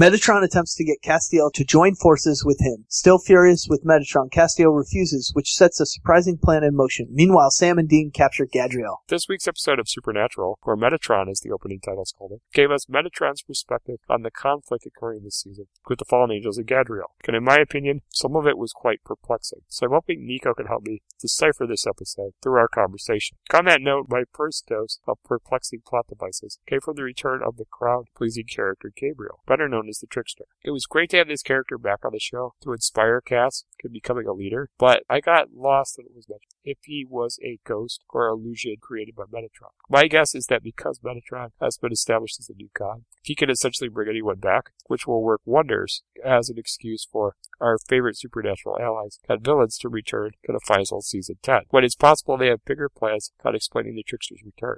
Nico, what did you make of the Trickster or Gabriel making a comeback on this episode? Dan, my understanding was that Metatron attacked Cass or captured Cass in his motel room and put him in some sort of trance or dream state in which he used the memory or idea of Gabriel/the Trickster as a way to get Cass to experience what he needed to experience to become the leader of the resistance against Metatron. Thus, the Trickster never really came back, but rather was just used in the Matrix-like state Cass was in while Metatron brought him back to his writing room. Much like what the nanites did to Aaron on Revolution a few weeks ago, Metatron attempted to trick Cass into becoming the leader against him and the villain in Metatron's new Bible or story he's telling. That's why when Cass realized that the Trickster was not there in the gas station or that it wasn't real, he woke up in Metatron's base. Does that kind of make sense to you? Yes. Okay. That's how I interpreted it and understood it as happening. Okay, so it was just a dream sequence where characters are coming back and whatnot. Yeah, it was like inside the Matrix. Great. Weird choice of character. That's a great choice of character. I love that character.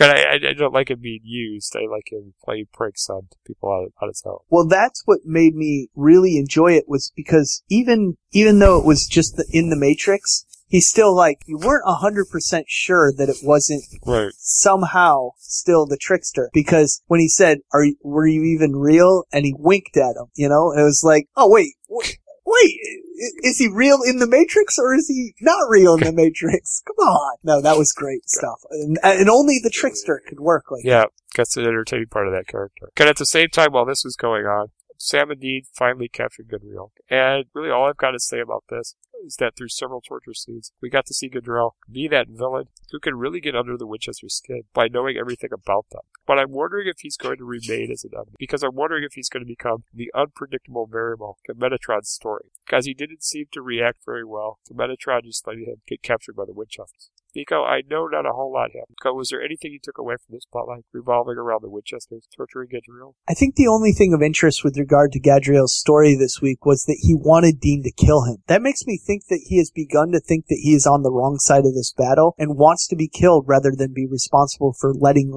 evil into the kingdom once again, like he did with the serpent back in the garden. That could mean that he has already decided that he does not agree with Metatron, but does not see a way to defeat him. He may believe later that Sam and Dean are the best bet, or Cass maybe is, and attempt to redeem himself by helping take down Metatron from within. That's just an idea I got after seeing him beg to be killed this week, because otherwise it doesn't make any sense.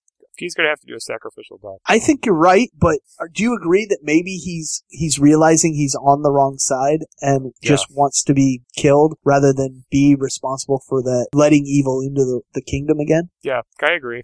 Okay. I mean, he did it once, and I think he feels guilty about that. Good, so I think he's going to fix it.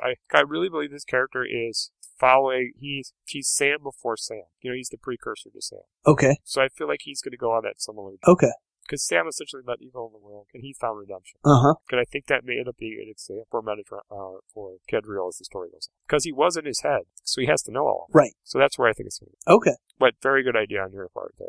And really moving forward, I think the intent behind Metatron's actions, centering on telling a story to entertain himself, is a brilliant way to continue the show. Back for breaking the fourth wall, while staying within his own content, in a way that's really going to hype up the final scene of Supernatural. But I'm confused on what Metatron would gain by finishing his story, since ending it would leave him bored with nothing to do again. In my opinion, I think this means Metatron might be writing a story to have a happy ending. Because yes, he has done some bad things with killing Kevin, but they haven't indicated he wants to cause something like the eradication of mankind. So maybe he's out to help the Winchesters in a way that's only going to make sense when we get to the end of the story. What's your thoughts on that theory, Nico? Dan, I think Metatron is delusional. I think he, like most villains, think they are the hero of the story and are doing the right thing. So I do not believe that Metatron will have a happy ending, but rather will be revealed to be the true villain, and the Winchesters and Cass will have to show him the error of his ways by defeating him. So I don't see your theory panning out, but that's just my take on where this is going. It could just as easily be what you suggested, but that's not where I see it going. I think he's delusional and he thinks he's actually writing a story where he's the hero, and in fact he is going to be shown to be the villain. Because I just didn't know if this was the way of, pushing the brothers down a hard path, or these things need to happen to protect the universe. But again, this could be sort of like what Ezekiel was doing with the apocalypse. Setting events into motion because he thought they were the right thing, but they really weren't. Right. And so maybe Metatron is like the evil version of Chuck. Okay. Or not. Yeah, it's definitely a possibility. Because, the thing is, God, essentially, if you read the Bible and you look at those stories, he essentially put a lot of those people, or those prophets, through hardship. And things that maybe would kind of could be considered as cruel, but, it's a hardship. And we've seen the brothers have to go through a lot of death and hardship and stuff to essentially ultimately save the world for the bigger picture. So I don't know if that's what they're going with this or not. Huh. I don't know. Yeah. Yeah. Because we see, in biblical stories, we see God kill the firstborn child. Right. And do some things that's like, kind of on the fence for some people, morally. And again, I'm looking at this as a piece of literature. Sure. Instead of, just to clarify that. Right. Well, they're right. You have to sort of, if you're going to use it as a source material for a fictional world, you have to devoid yourself of your beliefs and use it as a literature source. And you can draw from it and you can change things so that it works within your story, but maybe doesn't hold true to the beliefs associated with that. And if you're going to do that, you have to be very careful not to piss off the people whose traditions you're right, exactly, borrowing from. I don't want to say stealing from, borrowing from. And Supernatural has done a very good job of borrowing from everyone's tradition. Yeah, and that's one of the things that makes this show so great is that they do borrow from many, many traditions.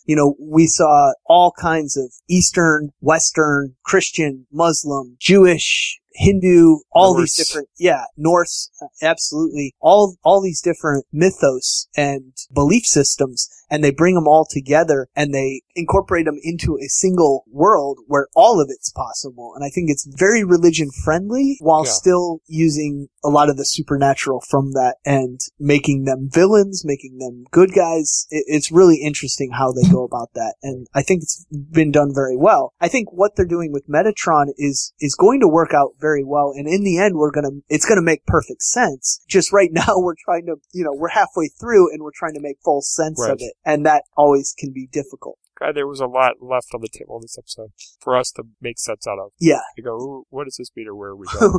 Where is this going? What is going on? When it started off and it was Metatron sort of talking to the audience, later it's shown that he's talking to Castiel, but he's breaking the fourth wall in a sense, talking directly to the audience. I was like, what is this episode going to be? How's it going to work? How is it going to work within the continuity of the entire story? And then I'm like, oh yeah, this is supernatural. They break the fourth wall all the time. Right. Well, not all the time, but a lot of the time. Yeah. So I was like, okay, this is going to be a good episode. And really, there were the big things that were left on the table. A big part was at the end, with Cass making the discovery that Dean had been given the mark of Cain. God, Nico, was that what we were supposed to believe convinced Cass to take up Metatron's offer, to lead the fallen angels? Because it meant that in Cass's mind, or he thought that was a sign that Dean was going down the villain's path.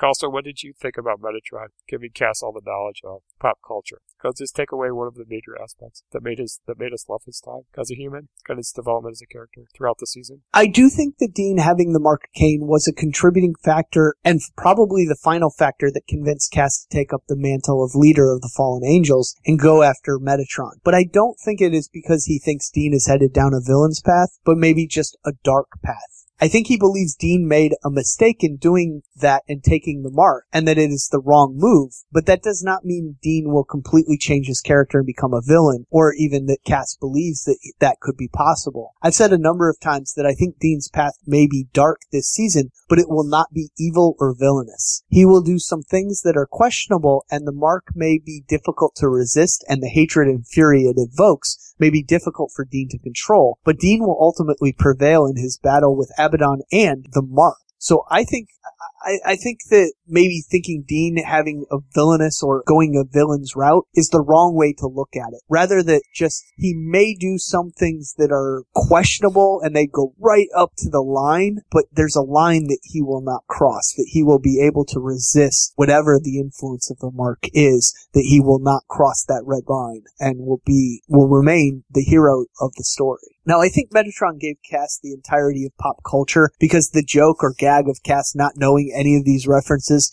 had played itself out, and this was an easy way to instantly give Cass the required knowledge he needed and would have gained in a life as a human. I still think there will be humor involved with him not being able to put the references in context, like this week's Death Star reference. Essentially, he will have the knowledge, but not the sense of humor to understand the context of the jokes. So I don't see it ruining all the things we loved about Cass. It'll just change it, and I think it'll still be really good. Okay. So I actually think it's going to make it for some fun and different jokes revolving around Cass not understanding the reference. He knows the reference. He knows what they're talking about now, but he doesn't understand the joke. Okay, so there's still fun to have in that. Exactly. Okay. Yeah, that works. And the Mark of Cain thing, just to all angels, that's going to be something that's going to throw them off. Yeah, absolutely. And I think that was enough to be like, oh man, I really need to step in here and do something. Right, and I think Cass might have not known what to do at the time. So he's looking, or it's like Gandalf seeing the ring. He ran off to research what it was. Yep. I feel like that's what Cass was doing. He was like, ooh, that's not good. Let me go back and figure out how to get rid of this thing, or what to do about it. And I think that covers our supernatural stuff for the week. I think so. All right, so with that, we're going to move on to the sitcom section. We're going to talk about New Girl for the episode Big News. Hey girl, what you doing? Hey girl, where you going? Who's that girl? Who's that girl? It's just The morning after their breakup, Jess and Nick scramble to keep it a secret from the loftmates. Meanwhile, Winston passes his police academy entrance exam and demands the gang throw him a honey roast. My favorite comedic moments from this week, New Girl, would have to be a toss-up between Nick venting to Tran about his breakup, because I find Tran having no idea what Nick is saying is hilarious. Schmidt banging on the door, trying to figure out what Jess and Cece were talking about. And Coach's greeting he had to give everyone to hide knowing that Jess and Nick broke up. It made me giggle that Coach had to give everyone such an awkward greeting, but I completely he lost it, which Schmidt just went along with Coach, even though he had no idea what was going on. Nico, what was your favorite comedic moment from this week's episode of New Girl? God, did you see any signs of Jess and Nick's breakup hurting this show's momentum, or comedy-wise? My favorite comedic moments from this week included Winston's offhanded comment that, yeah, my uncle's been on Cops a bunch of times, but he's poor. Jamie Lee Curtis as Jess's mom crying about never becoming a grandma and saying, you don't even have to love him, just get that sperm cooking. Nick's inadvertent battle of the breakup movies when he kept confusing Ghost and Dirty Dancing. And then there was Coach's love of Winston yawning. And I absolutely love the Nick and Tran scenes, and his one-sided conversation with Tran was amazing. Thanks, Tran. If I'd met you in your prime during the war, that would have been glorious. But then we would have been enemies and tried to murder one another, unless we formed an alliance. Oh, you and me formed an alliance in an old-school war? That's a fantasy. Or a novel. You just gave me another idea. Good stuff. Oh, and one of the best lines of the episode, who wins in a fight, Swayze from Dirty Dancing or Swayze from Roadhouse? To which Jess answered, I think Tu Wong Fu Swayze wins it all. Nice. Dan, as for your question about whether New Girl is in trouble after the breakup of Nick and Jess, no, I don't think so. If this episode is any indication, it looks just fine. This episode was funny, had some great gags and ridiculous situations, all things that made the show great before they got together. Do I think they eventually need Nick and Jess back together? Yes, I do. Just like I think Schmidt and Cece will end up together as well. But until those things happen, I expect some hilarious situations to happen that will ultimately get us there in a couple seasons. Yeah, and the show's still having fun. Yeah, it's a worried. lot of fun, and I think there's no indication that this breakup is going to interrupt that at all. Great, and the chemistry between Jess and Nick are still there. It's still there even though they're broken up. Exactly. And that's great stuff. And we can still have fun being around when it's not a constant fight, so that's a good deal. Okay, with that, let's move on to a community episode, which may be its last, but we'll see. Let's talk about the community episode, Basic Cinch.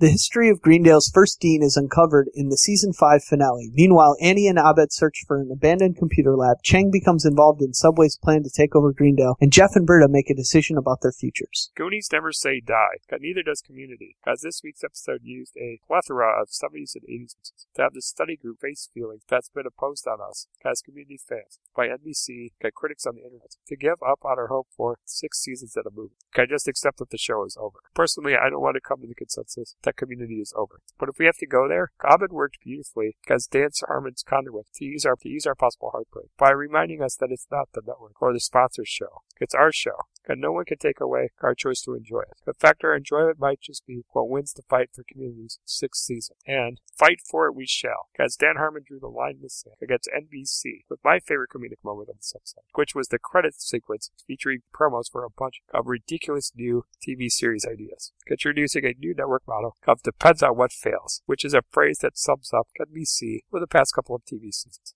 Although, even though this is a funny way to get Community fans fired up, it's still a gamble on Dan Harmon's part, since this could tick off NBC enough to cancel the show. But if this is truly the end, we will always have Dave Matthews Band, because Community was introduced to me by my friend Kyle Jeffrey, who's the biggest Dave fan ever. So it's fitting that the sounds of Dave Matthews brought it to an end, if it is the end. So Nico, what was your favorite comedic moment from this episode, and do you think this is the end? Dan, my favorite comedic moments from this week included Open the Door by the Secret Doors, and the best musical lyric ever, specially timed to the duration of the opening process. And then from the subsequent Close the Door, faster than it opened for dramatic effect. Yes. Richie's mind meld with Hickey was insanely fantastic. And Wacko. I robbed your brain. I robbed it. I also loved all of Abed's suggestions for a Britta and Jeff spinoff. And they're all NBC-ready titles, like Better With My Worst Half, Awfully Wedded, Tying the Knot, not spelled N-O-T, and hashtag Couples People Problems. And of course, almost daring NBC to cancel it, there was the NBC destroying N-Tag sizzle reel that Dan mentioned, which, as I said, was a great way for the show to dare the network to cancel it. How great were these show titles? Thoughtjacker, Intensive Karen, Mr. Egypt, Celebrity Beat-Off, Captain Cook, because remember, it all depends on what fails. Yes. Just like Community's chance of getting a season 6. I thought Intensive Karen was the biggest insult. Oh, yeah. That was for Ironside. Oh, that was a slap in the face for Ironsides. Yes. I loved it. Applaud. Even though I liked the lead actor on the show that was on Ironside. Yeah, it was a terrible show. But the show was terrible. I agree. So, great stuff. And a great cameo from BJ Novak. Yeah. Another showrunner to appear on the show this season. Yeah, exactly. So, good stuff. Okay, with that, let's move on to the Airwaves Rundown section. You're watching CBS. Sci-Fi's Powerful Mondays. FX. In USA, characters welcome. ENT. We know drama. Yeah, we're going to kick things off this week with the Americans episode entitled New Car.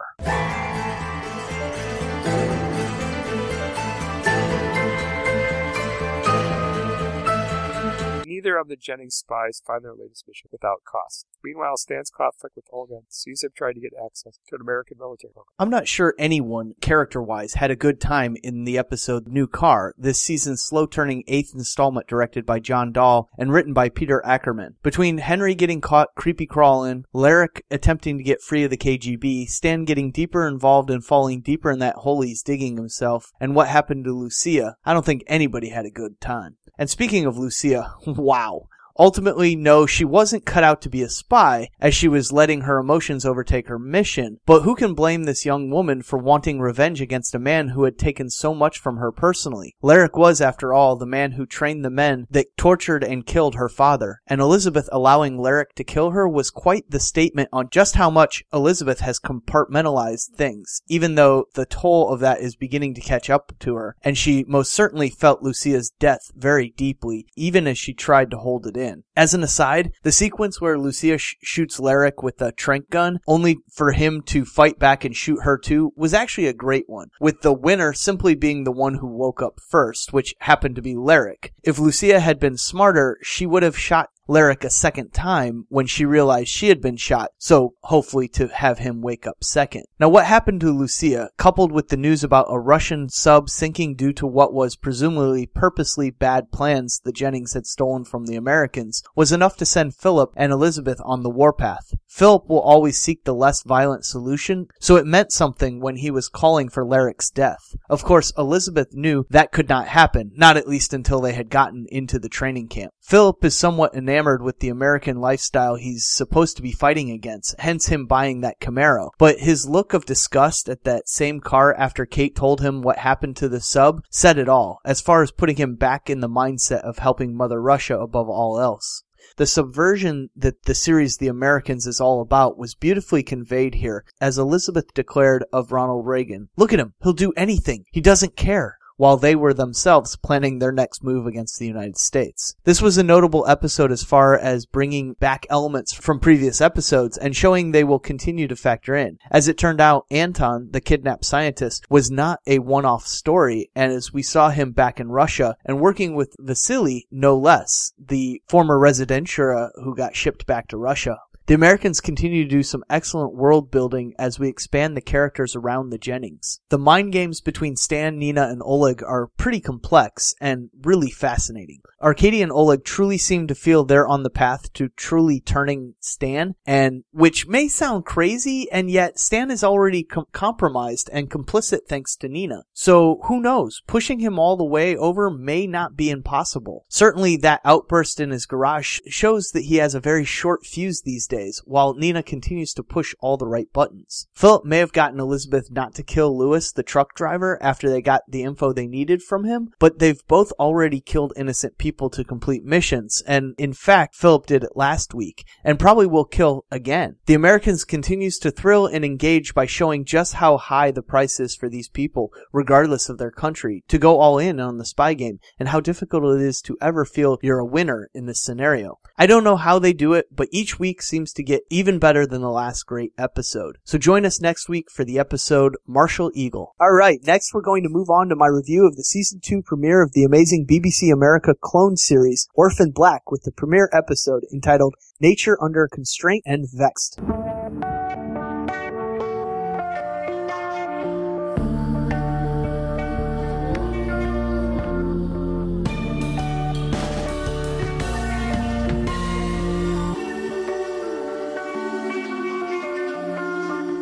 With Sarah out of options, she's on the run, being tracked by deadly adversaries. She suspects that Brooke Rachel is behind the disappearance of Kira and ignites an all-out war against her. Allison sinks into guilt and depression after attending Gensoleil's funeral. Cosms is confronted with an issue that could have calamitous results. First and foremost, yes, I will be doing weekly Orphan Black reviews this season. We were late to the party last season as we started watching all 10 episodes we had saved up on our DVR after the season 1 finale ended. All of which is to say, I'm very much on board for season 2 and hope to spread the word to those who haven't watched this show yet on what they're missing out on. Season 2 hit the ground running, quite literally, with Sarah desperately trying to find out where Kira was. The opening sequence was a very cool, tense one with a touch of old school noir to it as Sarah sought refuge in that diner only to be interrupted by two very creepy, unusual men. The interplay between Sarah, these guys, and the diner owner was expertly done, culminating in that very cool mini shootout and Sarah's exciting escape. One thing that makes Orphan Black so great is how it can whip back and forth tonally, yet make it all work. Such was the case here, as the show's sense of humor also was on wonderful display. Even in the midst of Sarah's crisis, we had her chastising Felix with, "We have an emergency and you're high?" By the way, how hilarious were Felix's assless chaps. Oh, gotta love that.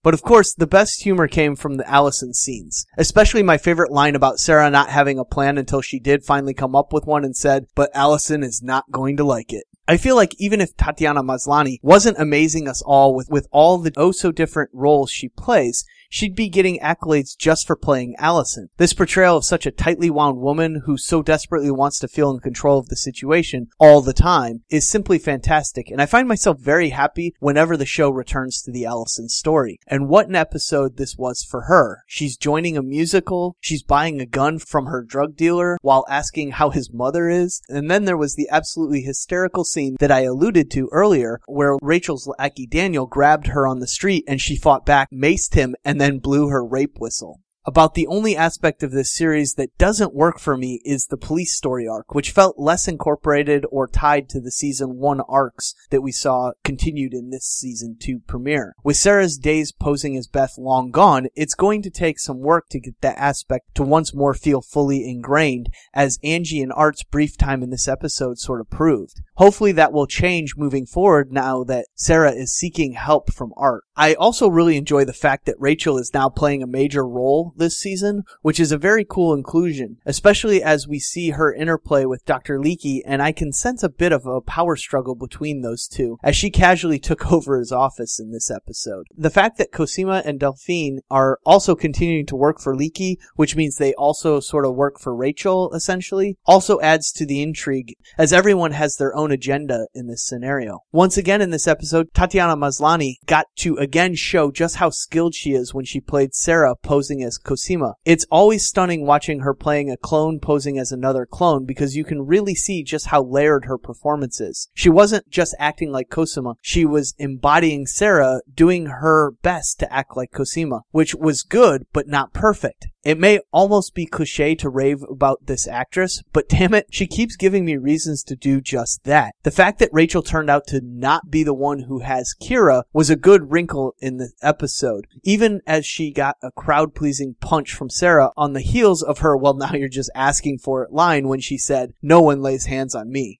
Paul also remains an appropriately conflicted presence in this scene, as I'm not sure what exactly his role is now or what side he seems to be on this season. As for the end, I'm a bit conflicted about it. Helena was an awesome character to be sure in the first season, but it feels like a cheat having her survive. It diminishes the power of Sarah choosing to kill her, and my first instinct is the writers second-guess themselves, not wanting to remove Helena's unique energy from the mix. I certainly am curious what role she'll play going forward, and it could lead to excellent storylines down the line for sure, but still, I can't help but wish they'd let this one go. This premiere was a very strong episode that displayed the show's wonderful blend of just around the corner sci-fi, mystery, and humor, giving most of the characters at least one big moment to shine and reinforce what an intriguing universe this really is. I watched this show with about 2,500 of my closest friends at WonderCon this weekend, and the crowd loved it just as much as I did. So join us for the next 9 weeks as I review this amazing series. I'll be back for next week's episode entitled Governed by Sound Reason and True Religion. Finally, we're going to move on to my review of the premiere of the new FX series Fargo with a pilot episode entitled The Crocodile's Dilemma.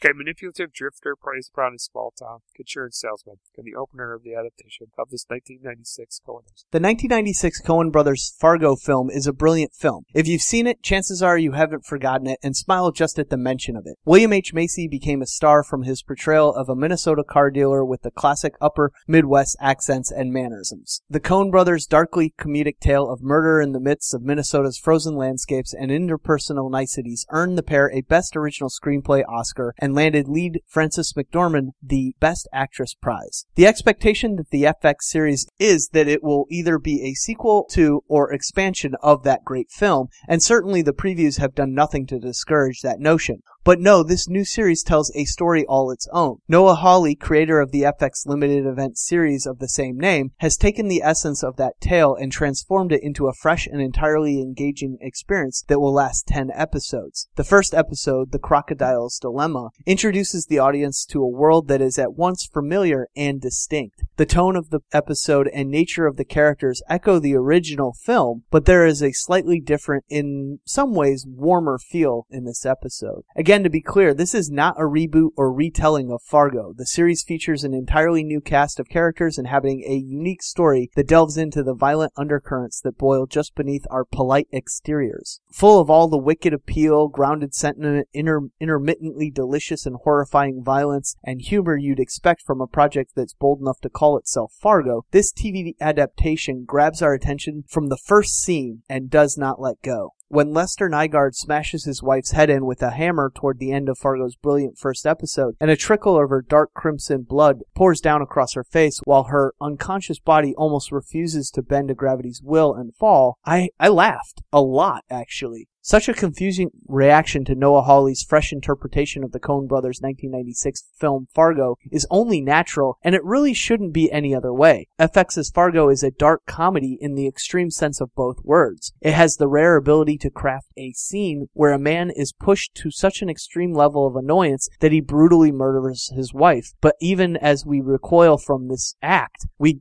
can't help but giggle at the same time. And that kind of twisted humor is exactly what I expect from this show. So far, I've loved Fargo. Based on the strength of the first episode, the series already has the chance to become one of TV's next great shows, even if it struggles to connect with the mainstream audiences because it's endearingly a little bit off. In this pilot episode, each violent act was merely a way of bringing the walls in on Lester so we could watch him squirm. Lester isn't an anti-hero. He's sort of an anti-zero, a literal loser who's been pushed around his whole life and who, on the advice from a man he probably shouldn't be taking advice from, finally decides to stand up for himself when he should probably never do anything but sit down and take it. He's like Mr. Bean if Mr. Bean snapped and started committing homicides. And unlike with most other characters on television, Walter White sort of being a recent exception, there's no clear-cut indication of whether we're supposed to root for him or not. Should we be happy that he's finally manning up and trying to escape the terrible rut he's in?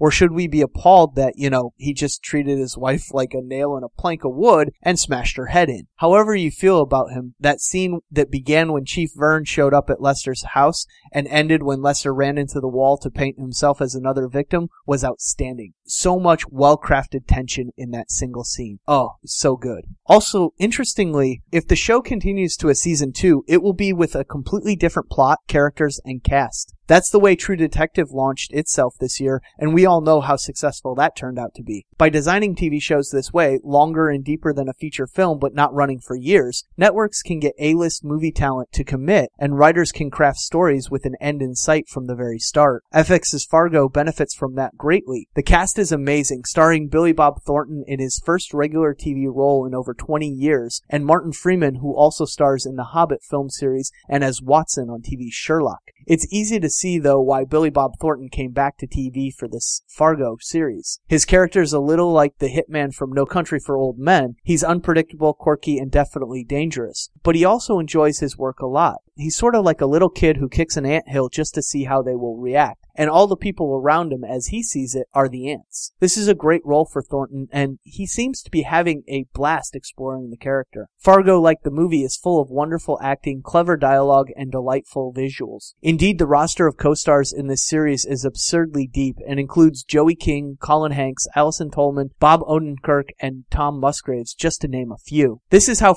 Fargo is going to work. There are two forces at play, one of violent change, as represented by Lorne, the hitman, and one of static decency, as represented by the residents of Bemidji. Caught between these two steamrollers is Lester, a man who's been knocked just far enough off his normal orbit by Lorne that it's causing ripples of upheaval as far as 50 miles away. Fargo is not about murder, but rather transition. Fargo is about change. But where characters like Walter White pushed forward and welcomed his transformation, Lester Nygaard has already realized that he should have made peace with his life as a boring insurance salesman. I give Fargo 2 giant thumbs up, a 10 out of 10, and 5 stars. The Crocodile's Dilemma was one of the best pilots I've seen in a long time, on par with last year's The Americans pilot, and this series is on par with both the other shows I praised this week in the Airwaves Rundown, The Americans and Orphan Black. This is a must-watch new series. Alright, that's our reviews this week. Now let's move into the voicemail section.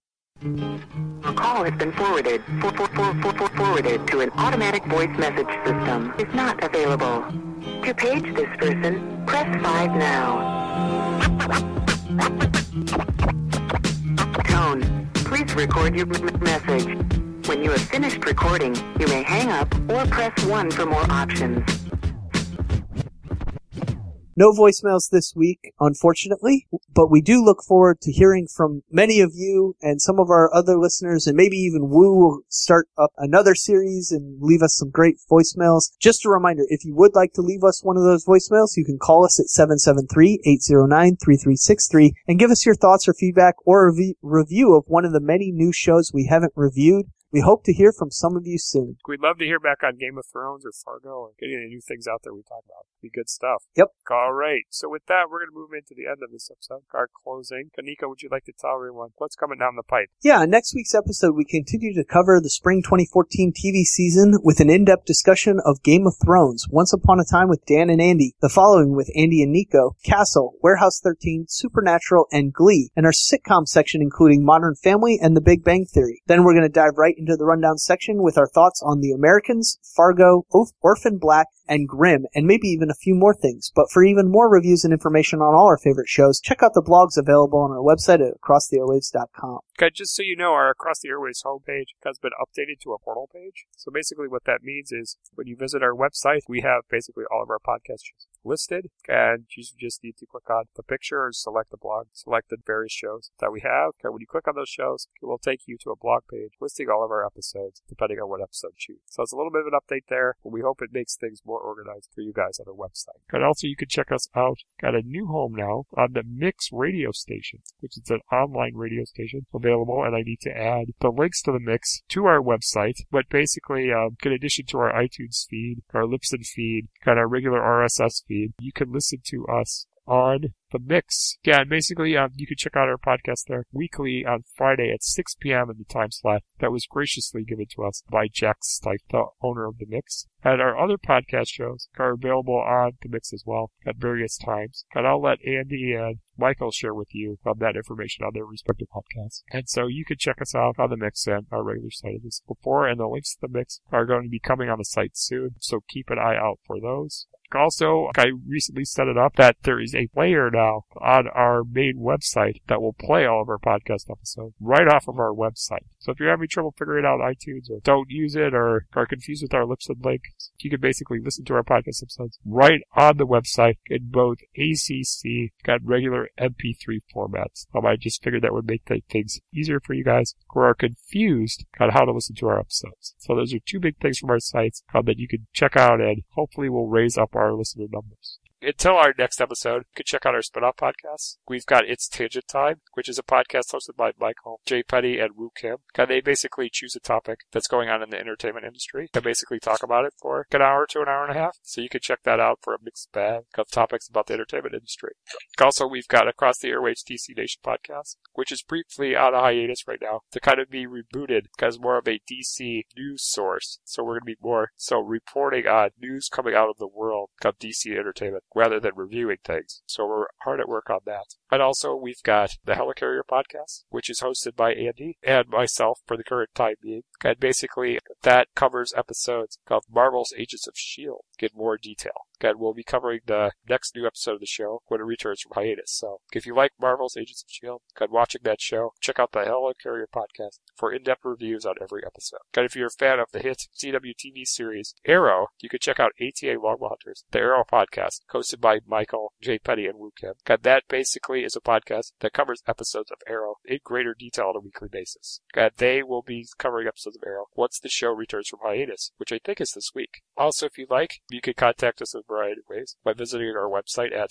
www.acrosstheairwaves.com. And there you can email us at acrosstheairwaves@gmail.com. Again, it's acrosstheairwaves@gmail.com. You can also like our site on Facebook, where you can follow all of the movie and TV news that Nico reports on during the week, as well as the rest of our podcast members. And also, you can stay updated on our podcast episode releases. And for that same information, you can follow us on Twitter or join our circle on Google+.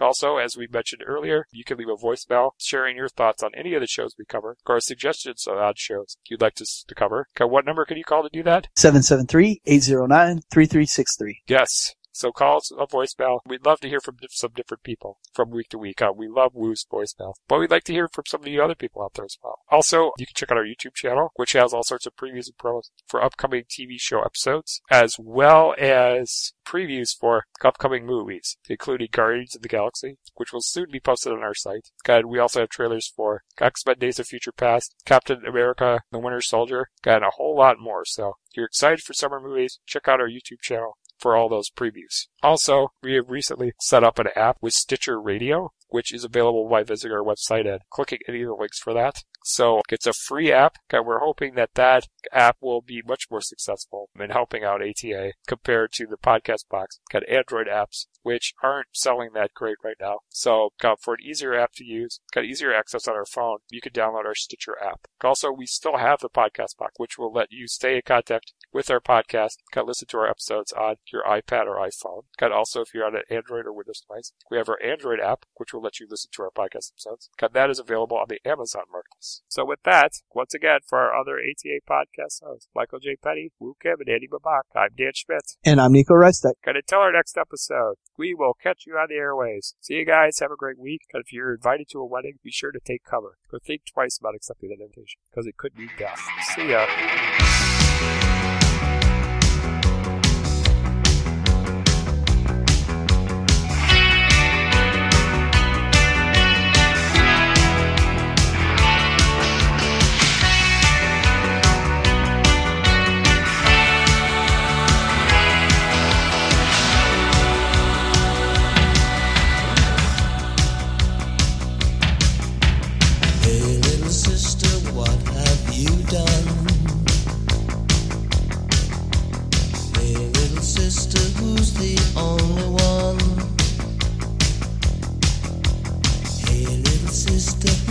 Superman, hey little sister, who's the one you want? Hey little sister, shotgun. It's a nice day to start again.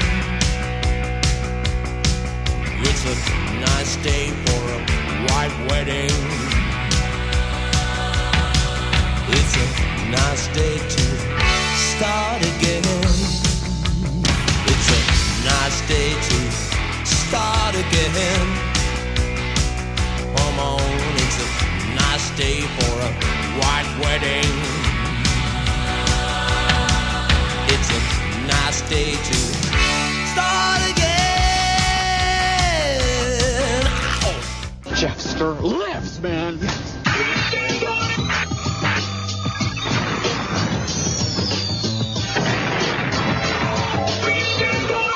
We now return to our regularly scheduled program.